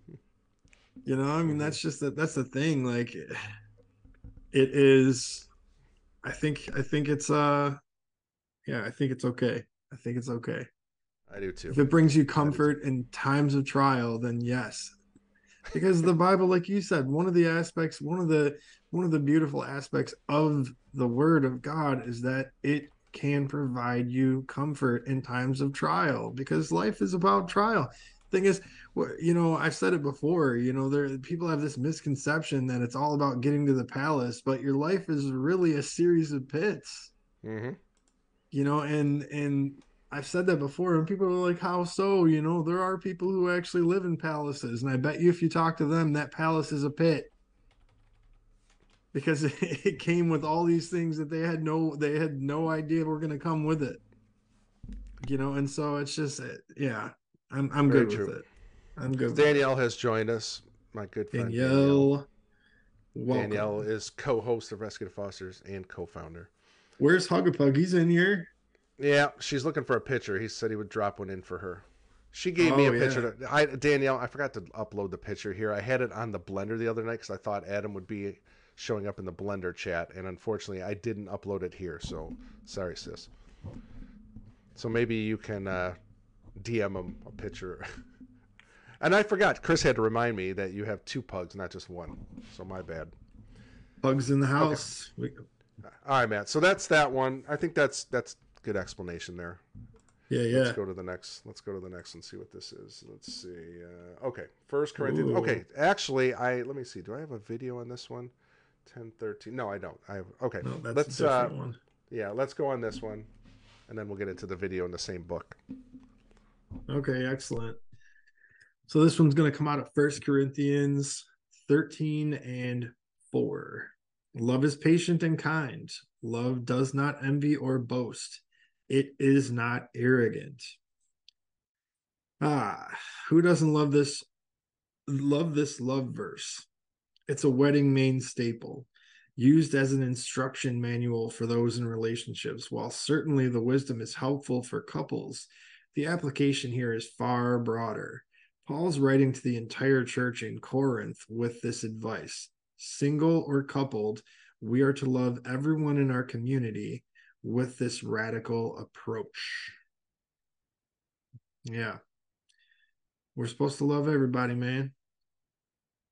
That's it. Okay, sorry. I thought there was more. That was pretty straight to the point, I guess. Well, yeah, they didn't beat around the bush on that one. Love everybody. I did have that as my wedding scripture, by the way. I think everybody does. Yeah. Why not? I mean, that's good. I don't know. That's another one where I feel like I get it, but we could, it means, it's a pretty broad meaning, I think. Like that one's not so context driven like some of them, like where 2 or 3 are gathered. Victoria, yeah. Oh, that's cool. She put her wedding picture in there. Awesome. Very cool. The pug with it was in my wedding. Oh, yeah. There you go. Yeah. See? Yeah. You guys are wedding twins. I haven't been to a wedding where I don't think that scripture wasn't read. Yeah. Have you? Huh? I mean, honestly, I think every single wedding that I've ever been to, that scripture is read. My son just added it in his. I think it's I think that's pretty standard. That's pretty standard in a wedding presentation. Yeah. That's a pretty standard it's okay. Scripture. Like, I don't think there's anything wrong with that scripture being used for a wedding. Do you? No, I don't. I don't. Love each other. Yeah. Love each other, people. I mean, I get so hard to do. No, and I get it's for the church in general, but I mean, like, it's all of us are to love each other, husbands and wives, brothers and sisters. We're supposed to love our enemies, for crying out loud. So yeah, I don't know. That's a hard one too. All right, let's get into a video. One. So that was 1 Corinthians, whatever, 13 something. 10. This one's 10:13. This is that verse that's always quoted out of context. God is faithful. He will not let you be tempted beyond your ability. People say, well, God won't give you more than you can handle. Well, that's not true. God will plenty give you more than you can handle, but he will not allow you to be tempted beyond your ability. That means that when it comes to sin, you always have a choice. You don't have control over your whole life. You don't have control over your whole situation, your marriage, your kids, your job, your finances. But you do have control at that moment when you have a choice to sin or not sin. God himself is going to make sure you are not so tempted that you lose the ability to make a decision here. So with the temptation, God is going to what? Provide the way of escape that you may be able to endure it. That is, feel tempted without giving in to temptation. Yes. Mike Winger, he's going to like him. See. No, but I mean, you think about it, that's true, though, because how many times have you heard that, Matt? God won't give you any more than you can handle. I mean, and that sounds nice, and that sounds comforting. It's kind of sugar in the ears.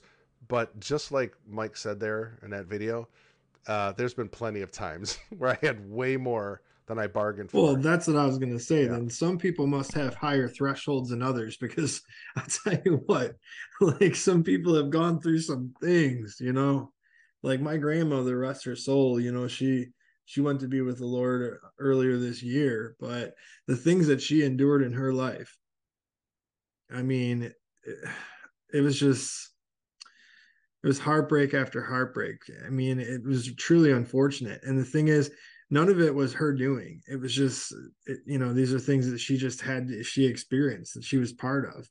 And so when I was sitting there at her bedside and, I was talking to her, at this point, she was no longer speaking. I was just holding her hand and I was speaking to her, and I was trying to, I guess I was trying to, pray for her and encourage her and thank her for, for her life and the things that she had done for me. But one of the things that I was telling her is it's okay to let go. It's okay to let go. You've served your life here. You've been faithful throughout the whole thing. To in the midst of all of those things, God is pleased with you. You can let go. And I'm pretty sure she actually passed away the next day, if I remember correctly. But it was just one of those things. I was just like, wow, this woman has been through some hells on this earth and still maintained her faith. Still had a cross hanging above her bed. Still had the Bible next to her bedside. It's like that's that real faith. It That's that is. real faith. That's that's the unmoving. And there is So a greater reward for those that suffer more on this earth and that next life. There will be a great, like, I know a lot of people don't want to think that there's going to be levels in, eternity, but there's going to be certain positions that each of us have according to what we've done on earth. So our works do go before us. They just don't earn us salvation. They earn rewards, and God will generously give for those things that you have suffered in this earth for his sake. But if we try to live by works to get salvation, or think we're earning God's favor by doing that, you got another thing coming. That's not what it's about. He already did that all for us on the cross. So that's right. grace and mercy. That's why we're. It's only by that we get in. There's no works involved in that, but it does go before us for rewards, and I think that's important to note. All right, let's get to another one here. This one, these are more not misquoted, but mistaken verses that people say. Well, you'll see what I mean. It's better if we just go to it, then you'll understand the first one right off the bat. Spoil the surprise. I know. I don't want to. It's kind of self-explanatory, so I could oversimplify it. I don't want to oversimplify it. Okay. Can we see that or no? What happened? I'm way too zoomed. Oops. What is going on? I don't know. Did I overzoom? I guess yeah. I overzoomed. All right. Yeah, sorry. like it got real big. Yeah. Okay. So Matt, number one, an apple in the garden. While Western art has traditionally depicted the fruit Adam and Eve ate in the garden as an apple, the Bible is not that specific. Genesis 3:6 merely describes Eve eating some of the fruit, or forbidden fruit, and sharing it with Adam. So don't blame the red delicious sitting in your fridge for the fall. Maybe it was a lemon. Those things have always been sour. I don't believe it was another fruit. I don't think it was a fruit like we know. I think it's because that fruit probably became cursed, I would think, from that moment on. I think so. And it wasn't even technically a fruit, like a physical fruit. I don't know. Maybe it was something else. And, because it opened up their minds to good and evil. That's what God, was trying to keep them safe from. So who knows? I don't know. I could be 100% wrong in that. We're all speculating anyway. So don't blame the red delicious sitting in your fridge. This is a Christmas favorite, Matt. And look we're in the season. We're only 12 days away from 'Tis Christmas. the season, baby. 3 wise men. We see it on the nativity scenes out in front of churches and in front of homes. Sir. But Matt, there wasn't 3 wise men. I hate to break it to people. We don't know how many there was. It could have been dozens for all we know. Once again, we find a specific drawn from limited information in the Bible and popularized by art.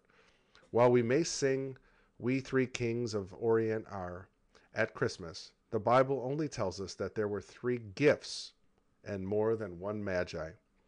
Oh, and take the wise men out of your nativity scene too. They arrived much later.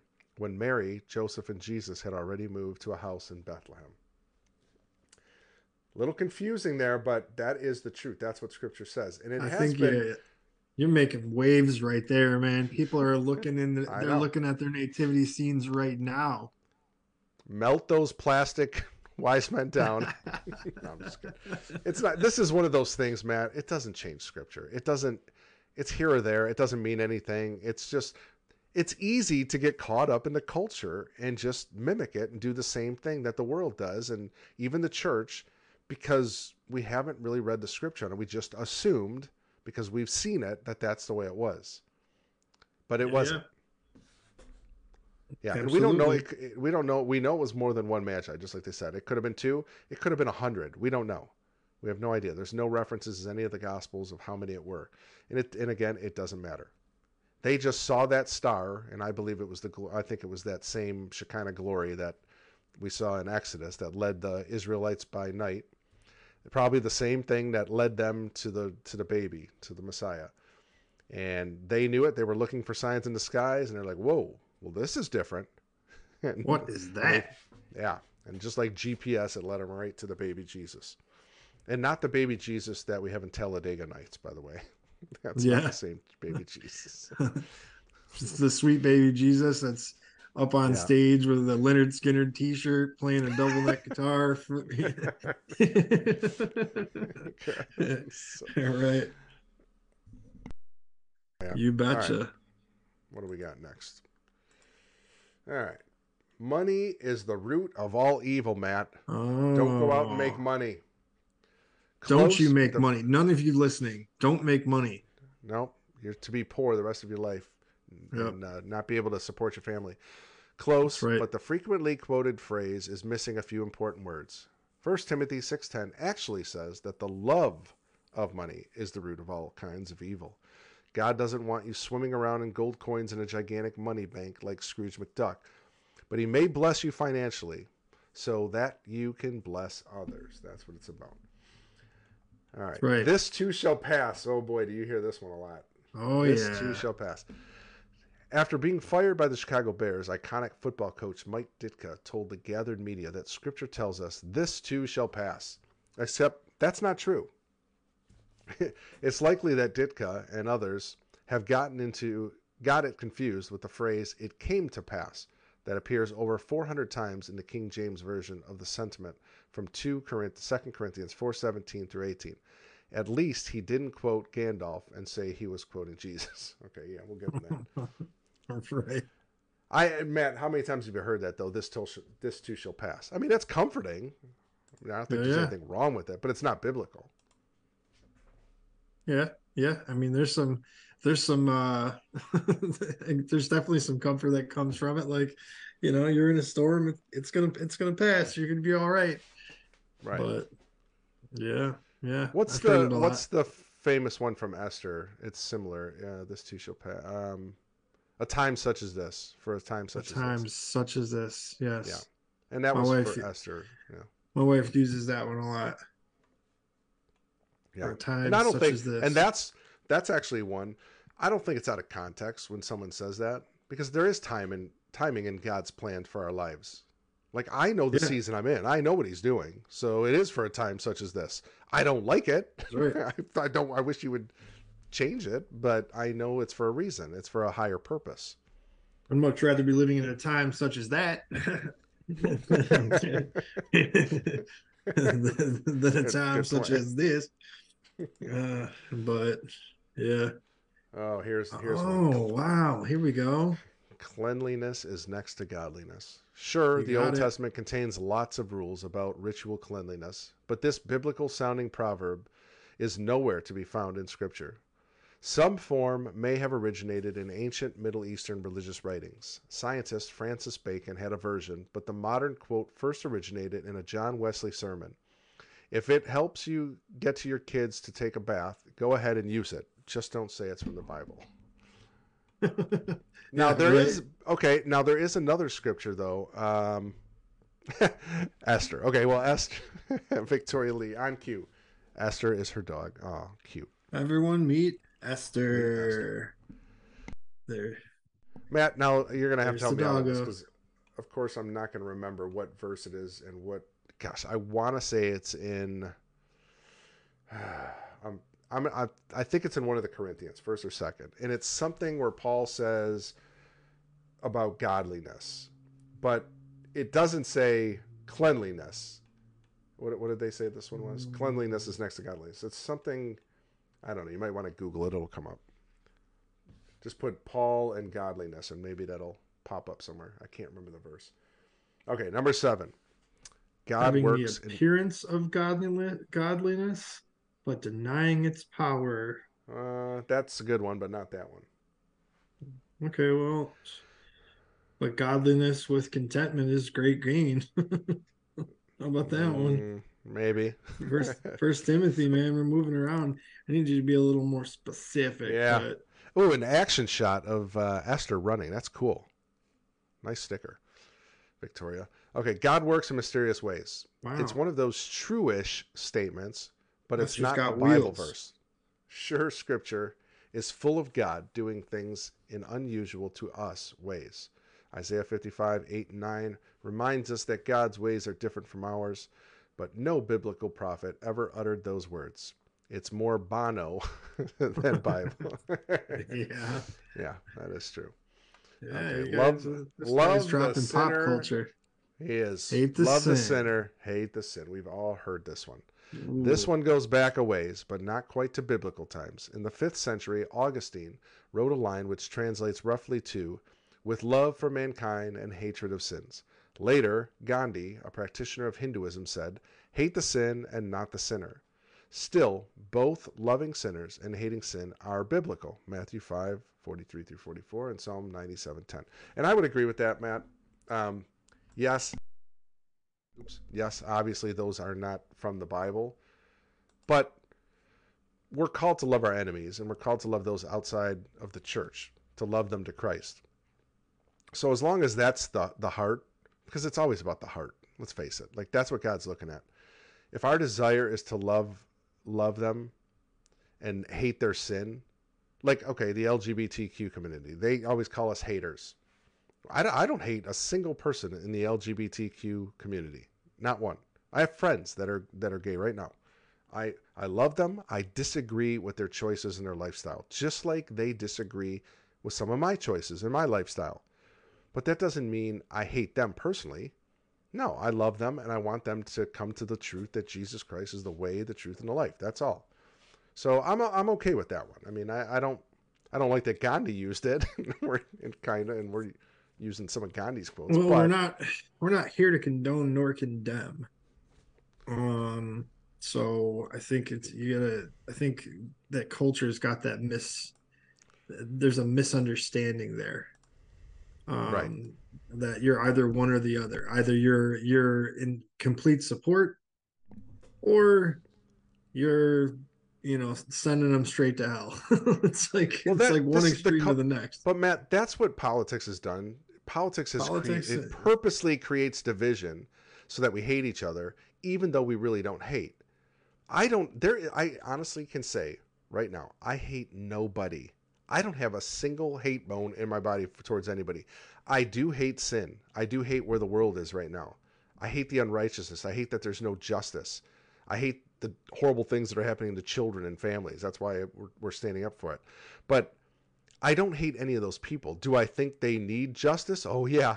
Yeah, they absolutely need justice, both here on earth and in the life to come if they don't repent. Served cold. But I want them to repent. I want them to turn from their wicked ways. That's what God wants for all people, to come to him, come to that saving knowledge. Victoria quoted that same Timothy 3:16. The mystery of godliness is in the heart of the Christian faith. And that's not the one. There's another one that Paul, it's going to drive me crazy until I find it. It's very similar to the cleanliness thing. But it's not. It's not the one maybe just put Paul and cleanliness, see what pops up. The mystery of godliness is the heart of the Christian faith. Corrected. Okay, gotcha. Danielle said, I always love people, but doesn't mean I need to let them all the way in and attempt to destroy me. I love from afar. Yeah, 100%, sis. We know that it's hard because as a Christian, like I know, okay, here's another Gosh, I wonder if this one's in here. Turn the cheek, right? Oh, yeah. That doesn't mean we don't defend ourselves if we're being beaten down and our lives are threatened. It just means we're not offended easily, right? We don't fight fire with fire, so to speak. If someone calls me a name, I just don't fire off a name back at them. That's basically what that's saying. But I feel like some things are just, I don't know, Matt, don't they seem like common sense sometimes? Like the Bible's very common sense. It's anti-hate for sure, where other religions aren't necessarily anti-hate. There's one in particular I'm thinking of. So I don't know why. Well, I shouldn't say I don't know why. I know why Christians get a bad rap. It's because there's a lot of hypocritical Christians for sure. And the church has been outspoken maybe when it shouldn't have been, and quiet when it should have been loud. And I think that's what's gotten the modern day church in a lot of trouble. But we're on the rise. We're coming back stronger than ever, driven by the Spirit of God. And we're going to do some great things in this coming season. And that's what I'm excited about. And all those people that think we hate them, get ready, because we're coming for you. We're coming for you in a good way, because you're going to end up knowing who God is. I was about to say, you might want to add a little caveat. Everybody who thinks that we hate you, we're coming for you. Yeah, someone's going to listen up. No, we are coming for you, because we're coming for your hearts. We're coming for a changed heart, because I know you think you're on the paths of righteousness and truth, and I'm living my truth, but I'm telling you, it's a disaster. It's a road to disaster. It's a dead end, and you'll be unfulfilled, unhappy, and depressed, to be quite honest, at the end of the day. But what he has for you is way greater than anything you could have ever thought. And that's what I'm excited about, the season we're going into. You agree with that, Matt? I concur. Ooh, concur. Yeah, Wow. I dropped big one. That was Spell a big concur. one. Give me those extra Scrabble points, baby. Can you spell it? Con and cur. Okay, we'll give it to you. Right. All right, here's another one. Oh, an ad just popped up. Okay, there we go. Okay. Gotta love those ads. Be in the world, but not of the world. This one may surprise you, but that phrase is nowhere in the Bible. As much as you may think it's an exact quote from the Sermon on the Mount or another verse, it's not there. Parts of the sentiment are, however, expressed in various places in Scripture. John 15:19, John 17:14 through 15, and Romans 21:1 and 2. Just don't try to find that word for word as a verse in your Bible. Okay, I might... Okay, I'm a little confused on that one, because I thought... I got to think this through now. Look it up, Matt. Look that one up. I want to see the exact... I guess it would depend on the... Yeah, it would have to be on the version, too. I like using the English Standard.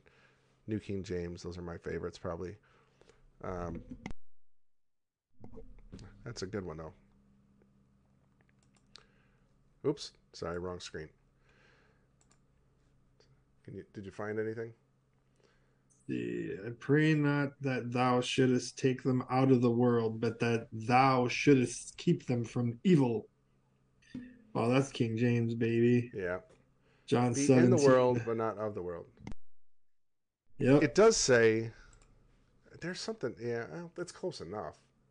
I mean, I could see that being one of the interpretations, but they're kind of playing semantics here, right, with the wording. Romans 12:2 shows that we live out God's will when we change our thoughts to God's thoughts rather than living like the world dictates. Yeah. Just type in the phrase, let's see, of this world. Right. How would we phrase that? Let's actually just put in, we're not of the world. No, put in, we're in the world, but not of the world, and just see if that pops up. In the world, but not of the world. I'm interested in seeing this one. Let's see. The world hates you. Okay. We know that. Know that it has hated me before it hated you. if you were of the world would love it. If you were of the world would love its own. But because you are not of the world, but I chose you out of the world, therefore the world hates you. John 15:18. Okay, now, how that's come Matt? Now, how come no one has that on their bumper sticker or over their over their the desk? world hates you, but know that they hated me first. So You're not going to see that on a license plate or John 15:18. Yeah, man. Dang. Wow. Pug They life. are not of the world, just as I Awesome. am. So Yep. okay, I know we're a peculiar people, a priestly. What's that? Priestly something. I don't. I could have swore there's something very similar to that though. I don't know. Maybe you're.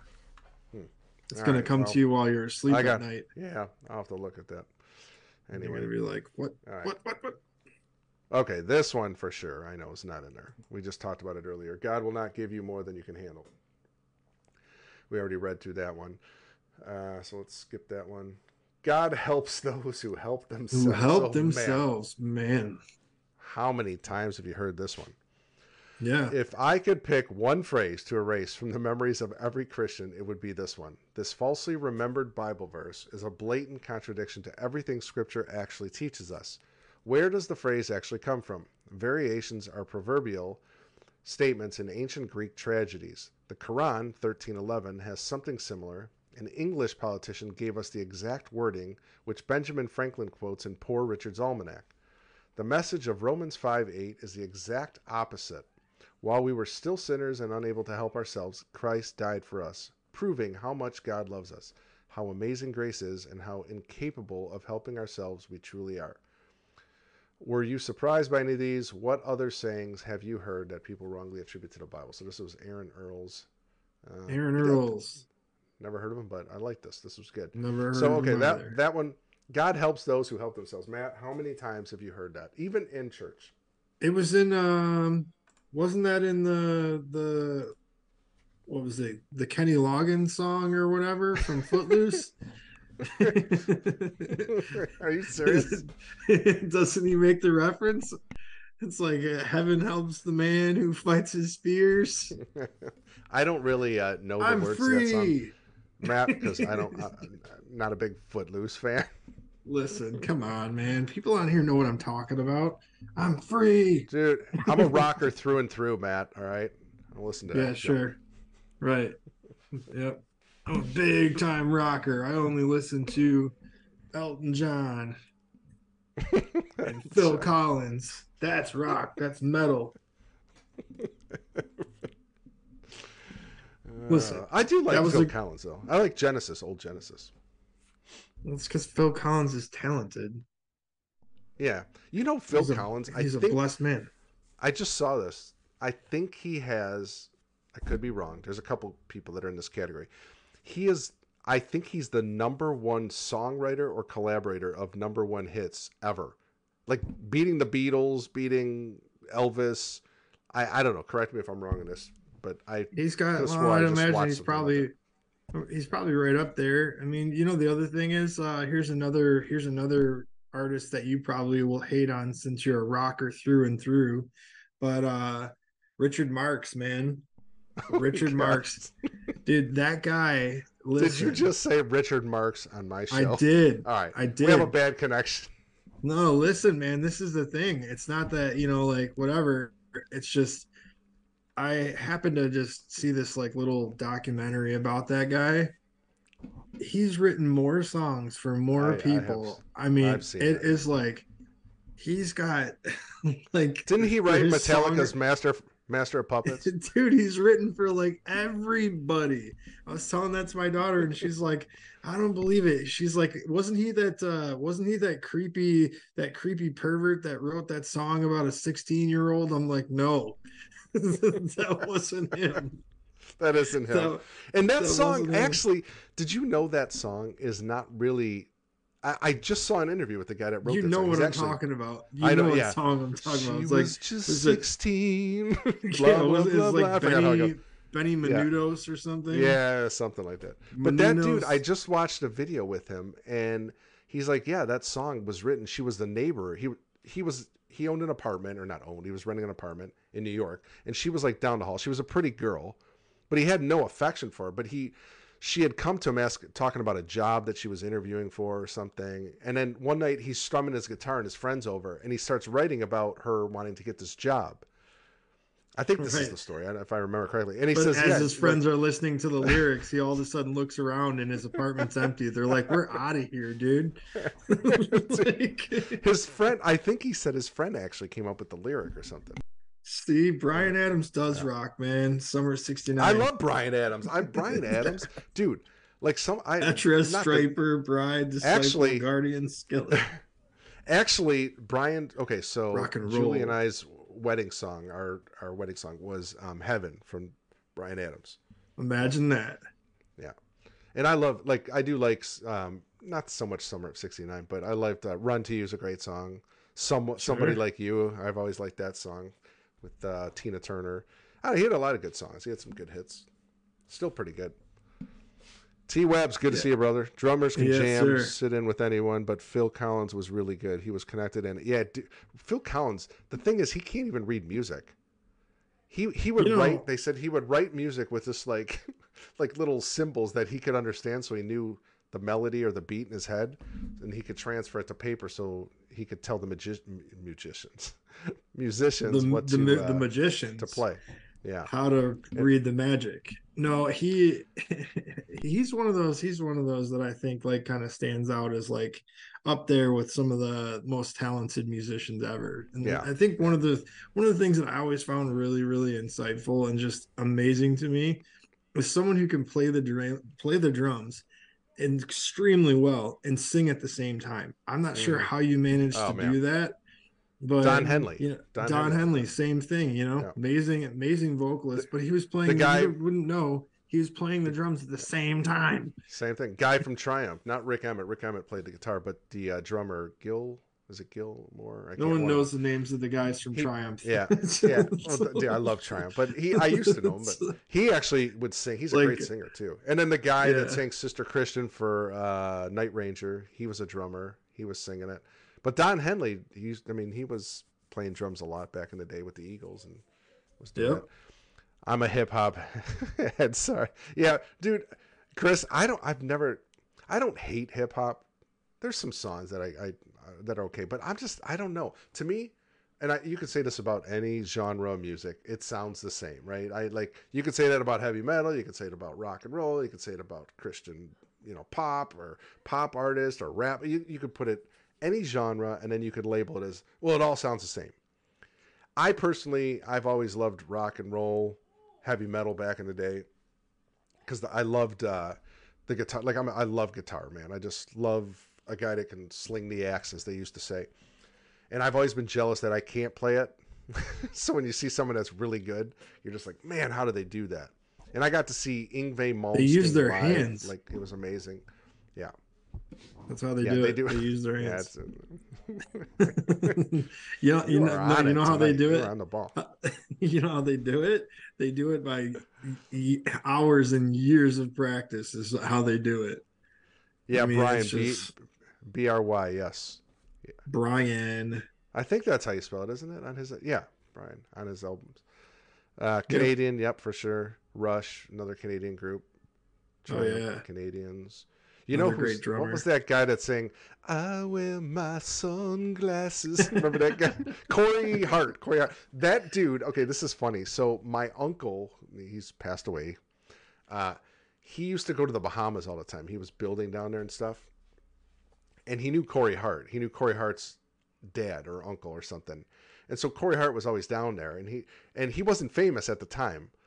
And so my uncle, when he got famous, my uncle would always make fun of him because he would call him a derogatory term for gay, wearing it because he always wore an earring and stuff, right? And he's like, that little blank thinks he's something, but because he was getting famous at the time. He had all those hit songs that came out in like the mid 80s or whatever. Sure. And so I always remember that growing up. Oh man. Do you remember Corey Hart? Probably not. You were probably too young. No, I know who he is. Yeah. Kidding me? I know that corny song. It's been quoted about 1 million times.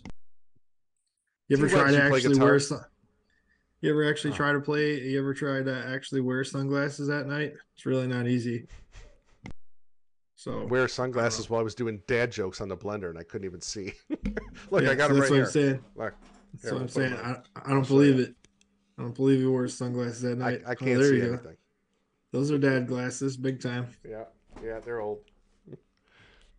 Yeah, I don't Those know. are, Singing, props to singing drummers for sure, and guitarists though yeah. too, man. I gotta say, like T-Webs, if you can sing and play guitar, that's a talent, man. Because I don't know a more complicated instrument than the guitar. Honestly, I don't It's understand tough. any instruments. I don't get how you can, like a drummer, how they can know what skin to hit and the timing and keeping the beat and while their foot's hitting the bass drum and like it blows my mind like when I see guys like that are so musically It inclined turns like into that. Like muscle my memory. cousins like that. It turns into You muscle said your memory. who's your cousin again or your wife's cousin? The big guitarist? John 5. Yeah, John Five. That's crazy. Like I was just watching a video with him. I'm like, holy crap, that's Matt's. That's Angela's cousin. Like that's crazy, and he's one of the best guitarists in the world right now, or considered one of the best. Yeah, Like for how sure. crazy is that? And you Guy you can have shred. holidays with him. Yeah, Like, guy can shred, man. Can even play the banjo. do they still say shred, Matt? I don't know. Is that still I the do. lingo? I do. That's all that matters. That's all that matters. That's the truth of it. I mean, I feel like I could go like to a park and just start like throwing old school words out, and some little group of kids is gonna pick up on it, and they're gonna be like, "What was that word?" They're Right. gonna start using it, and it's gonna catch fire again. It's gonna be right back. They're gonna You're be like, like "Yep, that no, guy. I made this up. It wasn't this I, old dude that I saw at the park." there's this guy on TikTok. He's a dad, and he's Hmm. got like two teenage kids, and he always he videos himself talking in their lingo. So he'll sit Yeah, down on the couch and he'll be like, I don't know any of the lingo, but he'll be like, yeah, yeah. "This is so based, and I'm gonna dip out," or whatever. I don't know. Right. Yeah, yeah, And they're like yeah. staring at him like, "What are you talking about? And why are you talking to me like that?" It's so funny. It's You know, amazing. and I tell you Sorry, what, there is one that I've actually heard the kids use. Most of them I can ignore because they're just mostly made up words. But I guess we kind of did the same thing back in the day. You kind of smash words together and it just becomes something. But when they use the term "on God," I don't like it. I do not like it. Wait, on guard? On God, yeah, I don't. like I don't even know like what that they'll means. Like, say something like I've got an issue with you, and like I'm gonna come for you on God. so they're like swearing allegiance, like we used to Pretty say, much, like I swear to God, I'm gonna do this. yeah, You're pretty saying on much, God. yeah, yeah. Okay, all That's right, the I get days it. on Yeah, I don't God. like it. I don't like it. Yeah, I don't like it. yeah Don't me like that neither. one. I don't I heard really a know 10 any year of the old running lingo. around saying it, and I'm like, you don't even know God yet, man. So you can't be saying that you're with Him. When my daughter was in high Relax. school, her senior year, I had, I said, Leah, what does dip mean? Why do I keep hearing this word? She's what? You don't know what that means? Like, Leave, no, I man. don't. That's why I'm asking you. Like, she's like, like to leave, to get out. Like, you don't want to be. I'm like, oh, okay, yeah, I guess that makes Yeah. sense now. Yeah, but the only thing is it doesn't, because how does dip mean to leave? I mean, dip I is don't what know. you put chips in. It's like How that did? doesn't mean to leave. Okay, The only thing okay. that's Well, how leaving did? is that dip because I'm Okay, eating well, it. when we say cool, I mean, what does that have to do with being like, you're it, right? Or you're, Yeah, I don't know. man. What would That's the what whole would you thing. That's why I'm use? saying. That's why I'm You're saying we've been popular doing or it. whatever. We've been doing it for years, Yeah. man. I'm cooler than a polar bear's toenails. Got the coolest kicks in the cave, son. Try I'm using that nothing in now. some high school. You might get beat up. Yeah, No, they wouldn't right. beat you up. They don't even know how to fight anymore. So, No, that's the thing. No, they would verbally beat me up on social media. They would yeah, defamate my character. yes. That's what they would do. I don't know. What do they call that? Bad Shaming? kids. No, I don't know. Whatever it is, I can't even. Sure. I don't. The lingo. It is funny though. Like I could go hang out with my friends right now, there. In fact, we're probably going to be getting together shortly here. We were texting. Getting the band And back together. I could go with 5, 6 of my friends, hang out, go out to eat, have a beer, and we could talk exactly like we did back in the day. And everybody would know what we were talking about, and we would be laughing and having a good time remembering the old days. But if anybody else was in that group, they'd be like, what are you talking about? And why? It's not even funny. Like, you know what I mean? Like, there is this but thing it is. You had to be there. You had to be. Like, there's this click thing. Like, you just know. Like, you if you hung out with people forever, you knew their mannerisms, you knew everything about them, they knew everything about you, and they knew exactly how to talk to each other so that only us would understand. So dip means to dip out of here. Yeah, aka no say goodbye and sneak out without noticing, dip out of class. Yeah, I didn't know that T-was a couple years ago until my daughter had It's also known as ghosting. enlighten me. And ghosting, yeah. That one makes sense. I like ghosting. That's cool. Yeah. There's other ones. I'm just like, if you watch any of these TikTok stuff, I'm just like, what are they talking about? It's like it is a different language. Like it is, but I'm sure it was the same for every generation. Well, they just cut all the words short is all harsh. that they do. They just make all the words shorter. That's all they do. Yeah. They take letters out. That's really all that it is. I think because it requires too much intellect to actually properly pronounce words. No, man, I think it's because of texting. Think so? You think it's because you think it all started with the T9? You think it all started with the tap, tap, tap, tap, tap, tap? Absolutely. Think about auto spell caused this. If you had to read one of your like, if you had a high schooler right now and you read their text, you probably wouldn't understand half the text because it's all abbreviations and slang. Probably not. That's what I'm saying. It's like that makes sense. Yeah, BRB, bro. Right on. I have kids that are from the same generation, so yeah. I literally will be like, do me a favor, use words, because I don't understand what you're saying to me right now. I was having that trouble too. I was like, what? Just speak English, please. Speak to me in words. All right, Matt. Yes. Well, let's wind this thing down. Let's close up shop here. We're landing the plane, people. It's been real. Yeah, it was good to be back in the saddle with you, bro. I know, right? Let's see. How close are we? Let's see. We're 2 weeks away from Christmas, roughly. Today is the 13th. So we will be back next Wednesday. I'll try to get Rashan and Doug. I texted her a couple weeks ago for she's holistic naturopath doctor. Had her on several times, but they've been busy. Hopefully we'll get them on right before Christmas, and then we probably won't be around. I don't even know what day Christmas falls on this year. What day is it? It's probably like the day that Christmas is, man. Wednesday, Tuesday, somewhere. I think it's middle of the week this year, whatever. So yeah, we obviously won't be live. I got some work to do. Ahead of me. Yesterday, I was actually at my co-packers, and we ran like 600 bottles of sauce. Like, it was just nice. A massive scale. So do you have your website together yet? That's the thing. I was taking videos and photos and everything for content on my website. Like the bottles going down the line and, the labels going on and all that, for website content. So I'm hoping to get my website up and running by the first of the year, is my goal. So hopefully I can get that up and going, and then you'll see my thing down there at the bottom too. And right next to maybe we'll have Lindell holding one of your bottles. Right on. Just put a bottle over his face. He probably wouldn't be happy about that, but probably either way. No, man, it's getting exciting. It's getting exciting. Word to your mom, yo. Yeah. Words to your moms. Did you see what Joyful June said? She's a teacher. She said That's cat. I was called so federal today by a student. You're so federal. That sounds You're so federal. I mean, what does that mean? Like proper? You're a educated? Fed. Like a narc? Like, what does that mean? I don't know. Why are you policing me, bro? Lock in. Oh man, I don't know what that means. Lock in. Scary.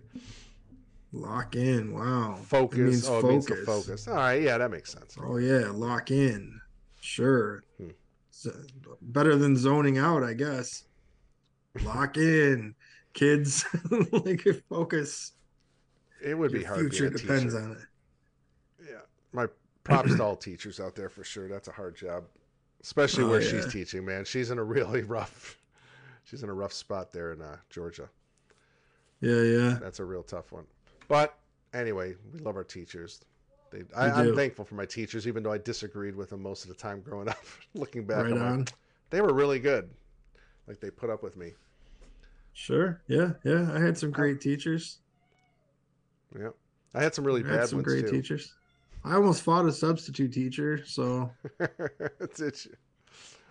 I mean, I literally was gonna fight him. So always I was gonna fight him. It means I was trying to get them to follow school rules and not chew gum in my classroom. Okay. Yeah. See, that's what I'm saying. You're so federal. That one sounds stupid. Why you gotta be so law enforcing? Like the Patriot movement, we always say you're a Fed, all right? That makes more sense to me. But like, I don't get that one. No. By the way, if they're saying you're so federal, then that means there's lawlessness, so they should be able to do whatever they want. Gum is horrible. Gum is horrible. Don't chew it. Why? You know what? I was asking my son. My son's in 5th grade, and I was like, "Can you chew gum?" He's like, "No, we're not allowed to have gum in school." Like, I didn't know that was still a thing. Well, dude, honestly, I'd say it saves a lot of desks from getting gum stuck on them. Because I mean, like, you ever remember going into school and you sit there at a desk and you manage to touch the bottom? It's like, it was so gross. Oh, it's like an ecosystem down here, just encapsulated in this gum. It was nasty. That was so nasty. 90s had the best slang, Chris said.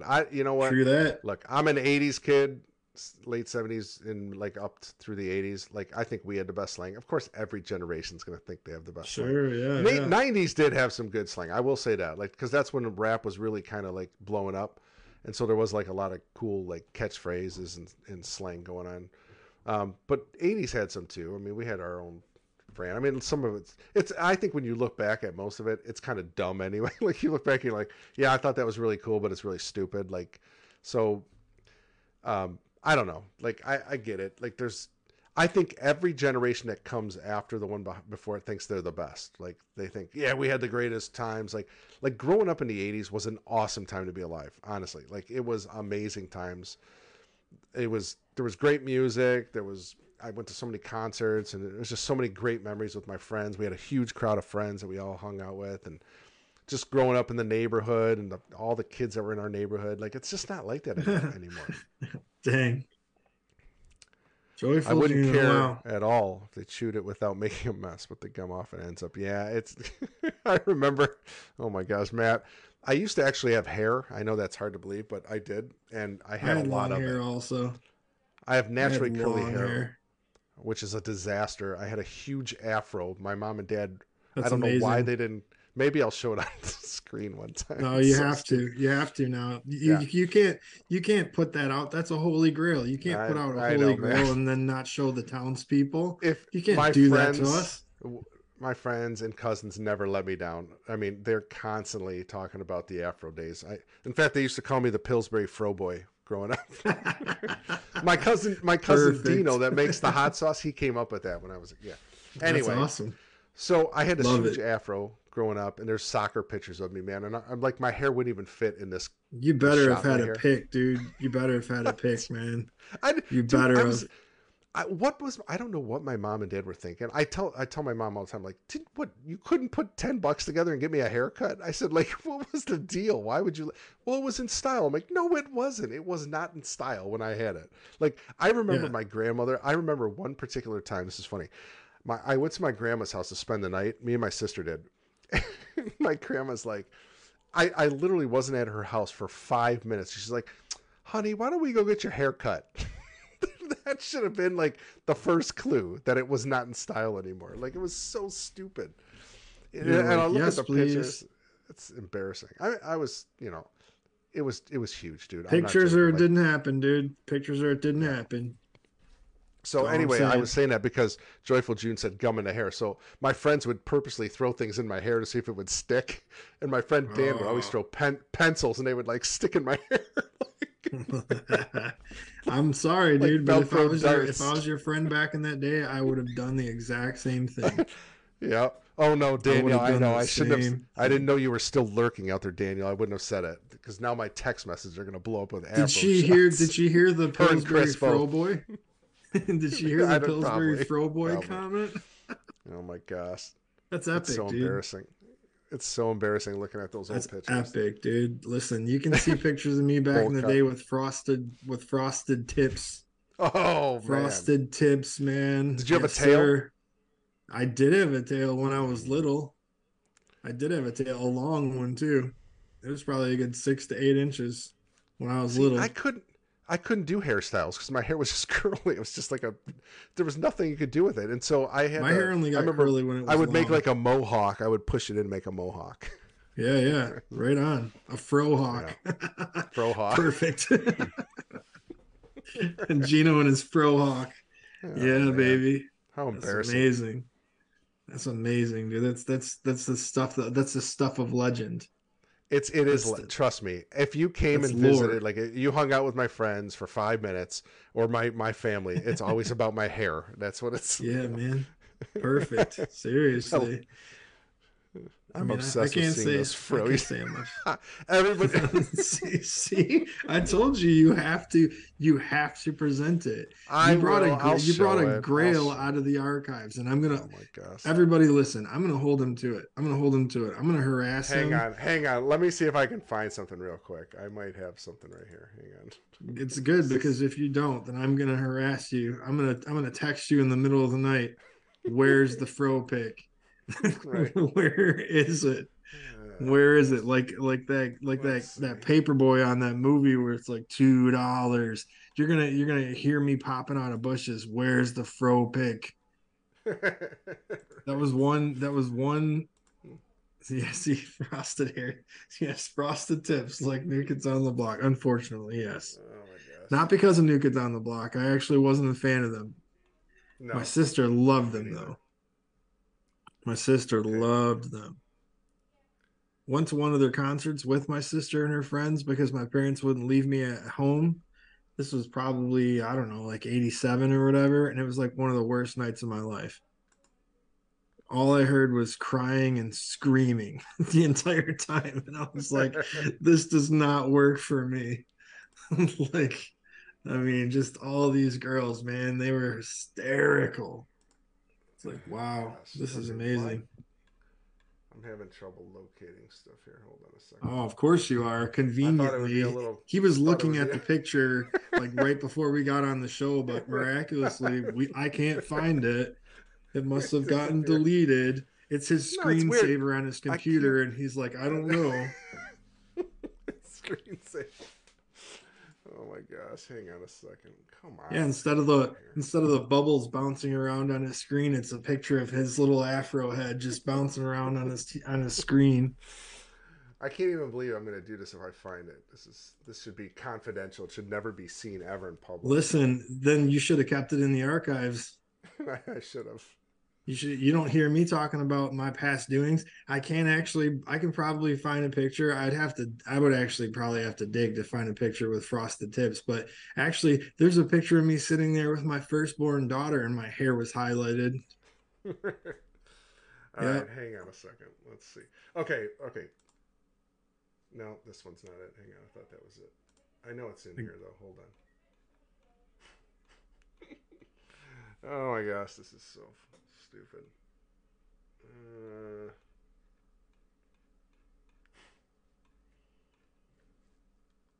Come on. And see, Danielle was a supporter of the Backstreet Boys, New Kids on the Block. My sister had all that stuff too.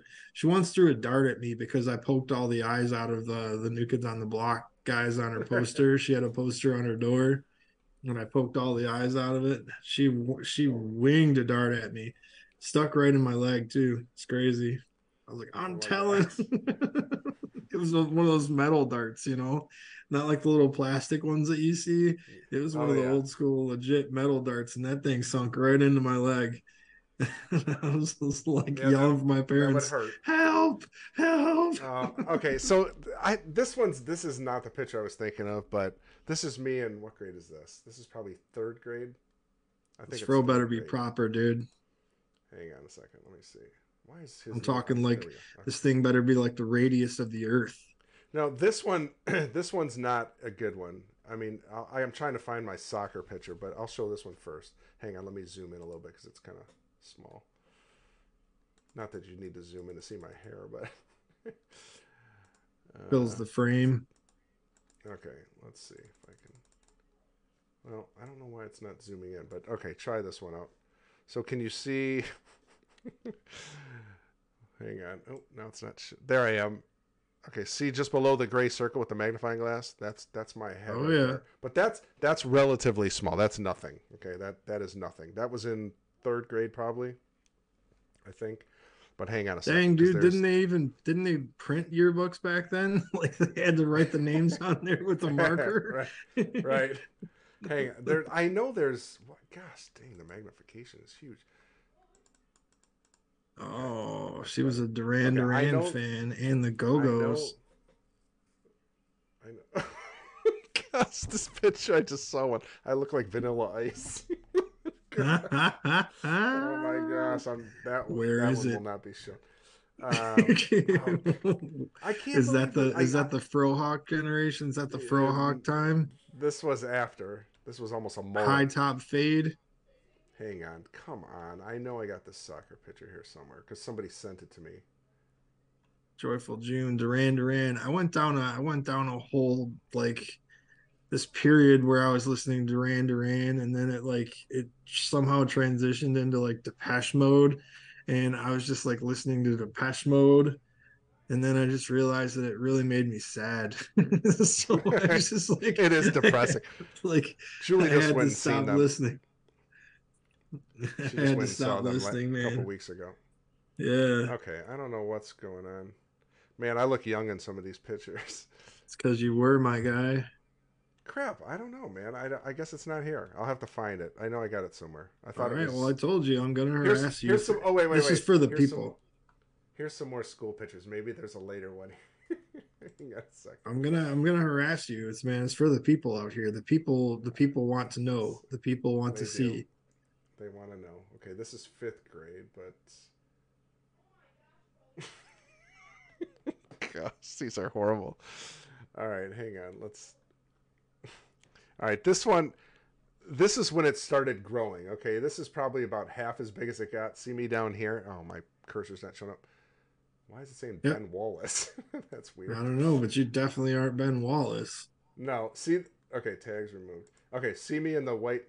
Okay, that is Todd Smith. Why are the tags showing up? This is stupid. Quit showing tags.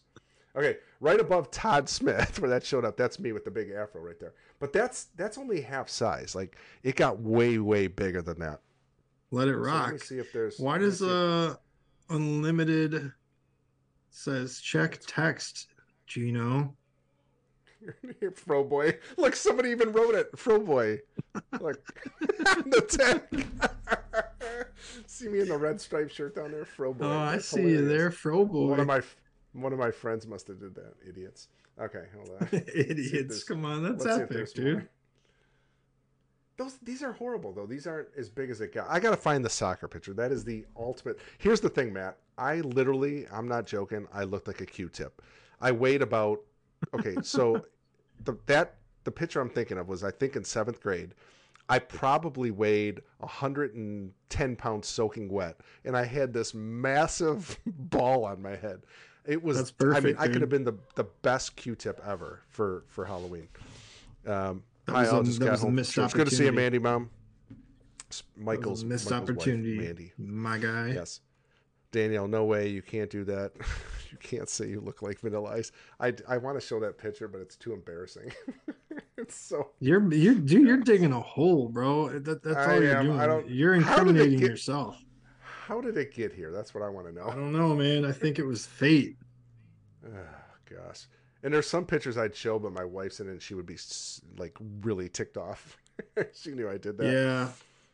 Let's maintain It's the. so weird. Like look, and let me. I'm trying to see if I can find one more that's better than that. I know I had that soccer picture in here somewhere, and it's not. I'm telling you, his wife has got it framed in the living room right now Dude, because it was so epic, and he oh just well, can't find it. all right. Can't find it. Sorry. I will find it. I promise. I'll put it up here because it's worth a laugh. If Well, you you can't have laugh at to. yourself, Matt, honestly, I That's would what I'm pay saying, anything to man. get some of that hair back now. I would pay. Listen, anything for bro, my hair is all migrating south. My hair moved from my head to my face. that. Isn't it You know, weird? It's it so is weird. what it is. I mean, I still have some hair up You here, do but got not a some whole hair. lot. Yep. Not a whole lot. I remember. Yeah, my hairline used to come down to right about here. Mine was straight Not so much. across, man. Yeah. It's like straight If I across. could, I know it sounds like a vanity thing, but honestly, I would get a hair transplant in 2 seconds and be thrilled with it. Danielle knows. I Yeah. talk about it all the time. Like I would totally pay and get a transplant. There's a plumber, or not a plumber. He paints bathtubs for me when I flip houses. And he's like only in his 30s, and he was losing all of his hair. And one day he's like, man, I'm going to Indiana. I'm getting a hair transplant. It's like the best place around. I said, well, how much is it? 11 grand. And he wasn't Oh. even. He was just like had a really bad receding hairline. What's your and then confidence worth, Gino? oh my gosh! Wait, you found it? Are you kidding me, Chris? Hang on a second. Hang on.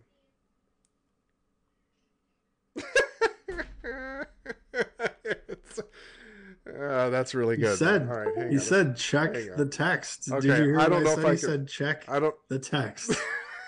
I gotta say, this actually looks kind of like what I would have looked like. Hang on a second. I don't know if you can see that. Can you see? Hang on, I'll tilt it a little so you can. You put an afro on me. That's amazing. Oh my gosh, that's hilarious. Okay, Perfect. that's funny. That it did kind of look like that. I'm not gonna lie. My face looked like a little circle. That was the Good one stuff. hairstyle I couldn't pull off because my hair it wasn't dense like that. Yeah, mine was so thick. It was crazy. My cousin used to cut my hair, and he said his fingers would have blisters when he was done. I'm not joking. Like, yeah. He was just a whittle fro boy. Yep. Yeah. I should have The never let Pillsbury that fro cat out of boy. the bag. I will never. Now it's going to be stickers of me with big fros and. You bet your bottom it will be, sir. Stickers coming your way. Mm-hmm. That's right. We need to get I wonder if they have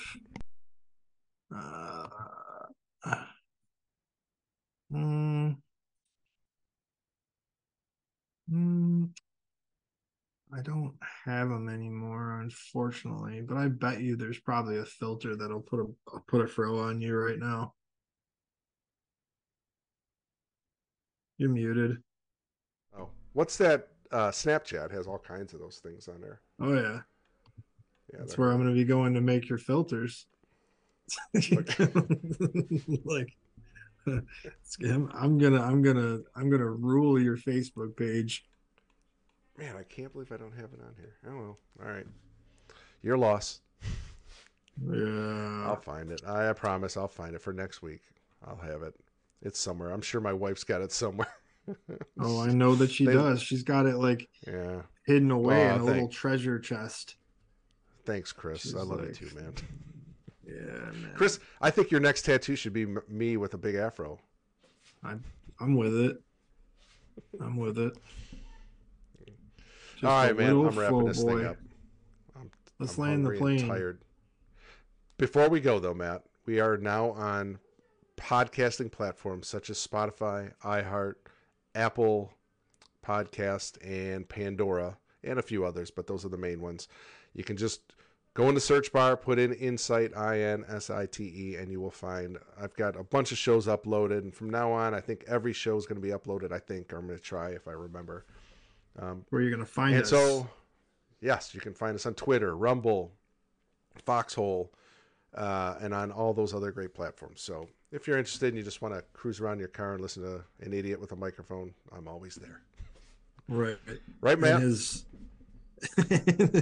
his and his witty and hilariously funny co-host. Yes, absolutely. All my co-hosts are witty and funny, and I'm just the idiot. So, yeah. He said it.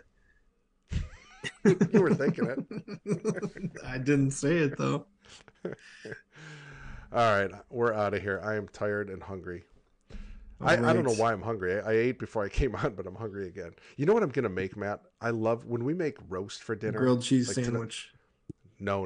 Today was like pork roast.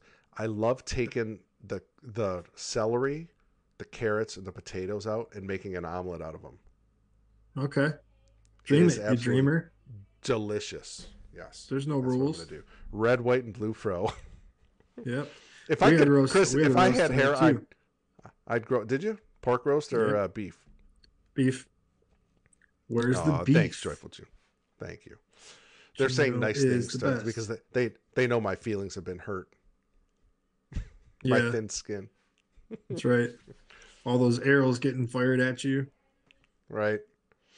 Oh well, good times, good memories. Yes, yes, sir. All right, bro. It was good to be back in the saddle with you. I hope Yes, sir. We did it.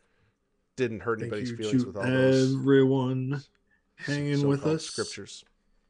Yep. Everybody have a great night. Be blessed. Tomorrow night, Rescue the Fosters with our host, Sylvia Beachy. Hopefully she's back. Sylvia, if you're out there, we love you, sis. She's sick. She's been very sick the last couple of days, but hopefully she's on the Get well mend. soon. Danielle, and hopefully Sylvia will be back tomorrow. Rescue the Fosters, 7:30 on Insite channel right here. Also, Saturday night, Megan Walsh, the Re-Examine show that we have together, our 6th episode, going through the evidence of Adam Walsh's murder. And then back with the Blender again on Sunday. We had a great Blender last week. It was with Joe Jordan, the alien guy. I love having Joe on. It was so fun. But love you all. Thanks for joining us tonight. Joyful June said the usual hairstyle I had growing up with that Dorothy Hamill. I remember that. Everybody had that. Yep. My mom still thinks that is the best hairstyle of me. Yeah, that Dorothy Hamill was something else, wasn't it? Everybody had that look. You probably don't even know who Dorothy Hamill is, do you, Matt? Why would I? That's what I thought. She was a figure skater. She won the Olympics or something, and everybody had to have that haircut. But it was like this little like bowl cut thing. It was kind of like Danielle said she had like a bowl cut too. So yeah. Anyway. All right, we're out. I'm tired. Good show, bro. Good night, everybody. Everybody have a good night. Take care. See ya.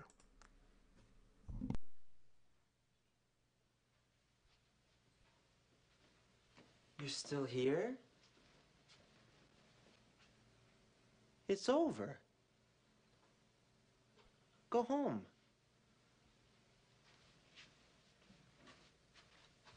Go.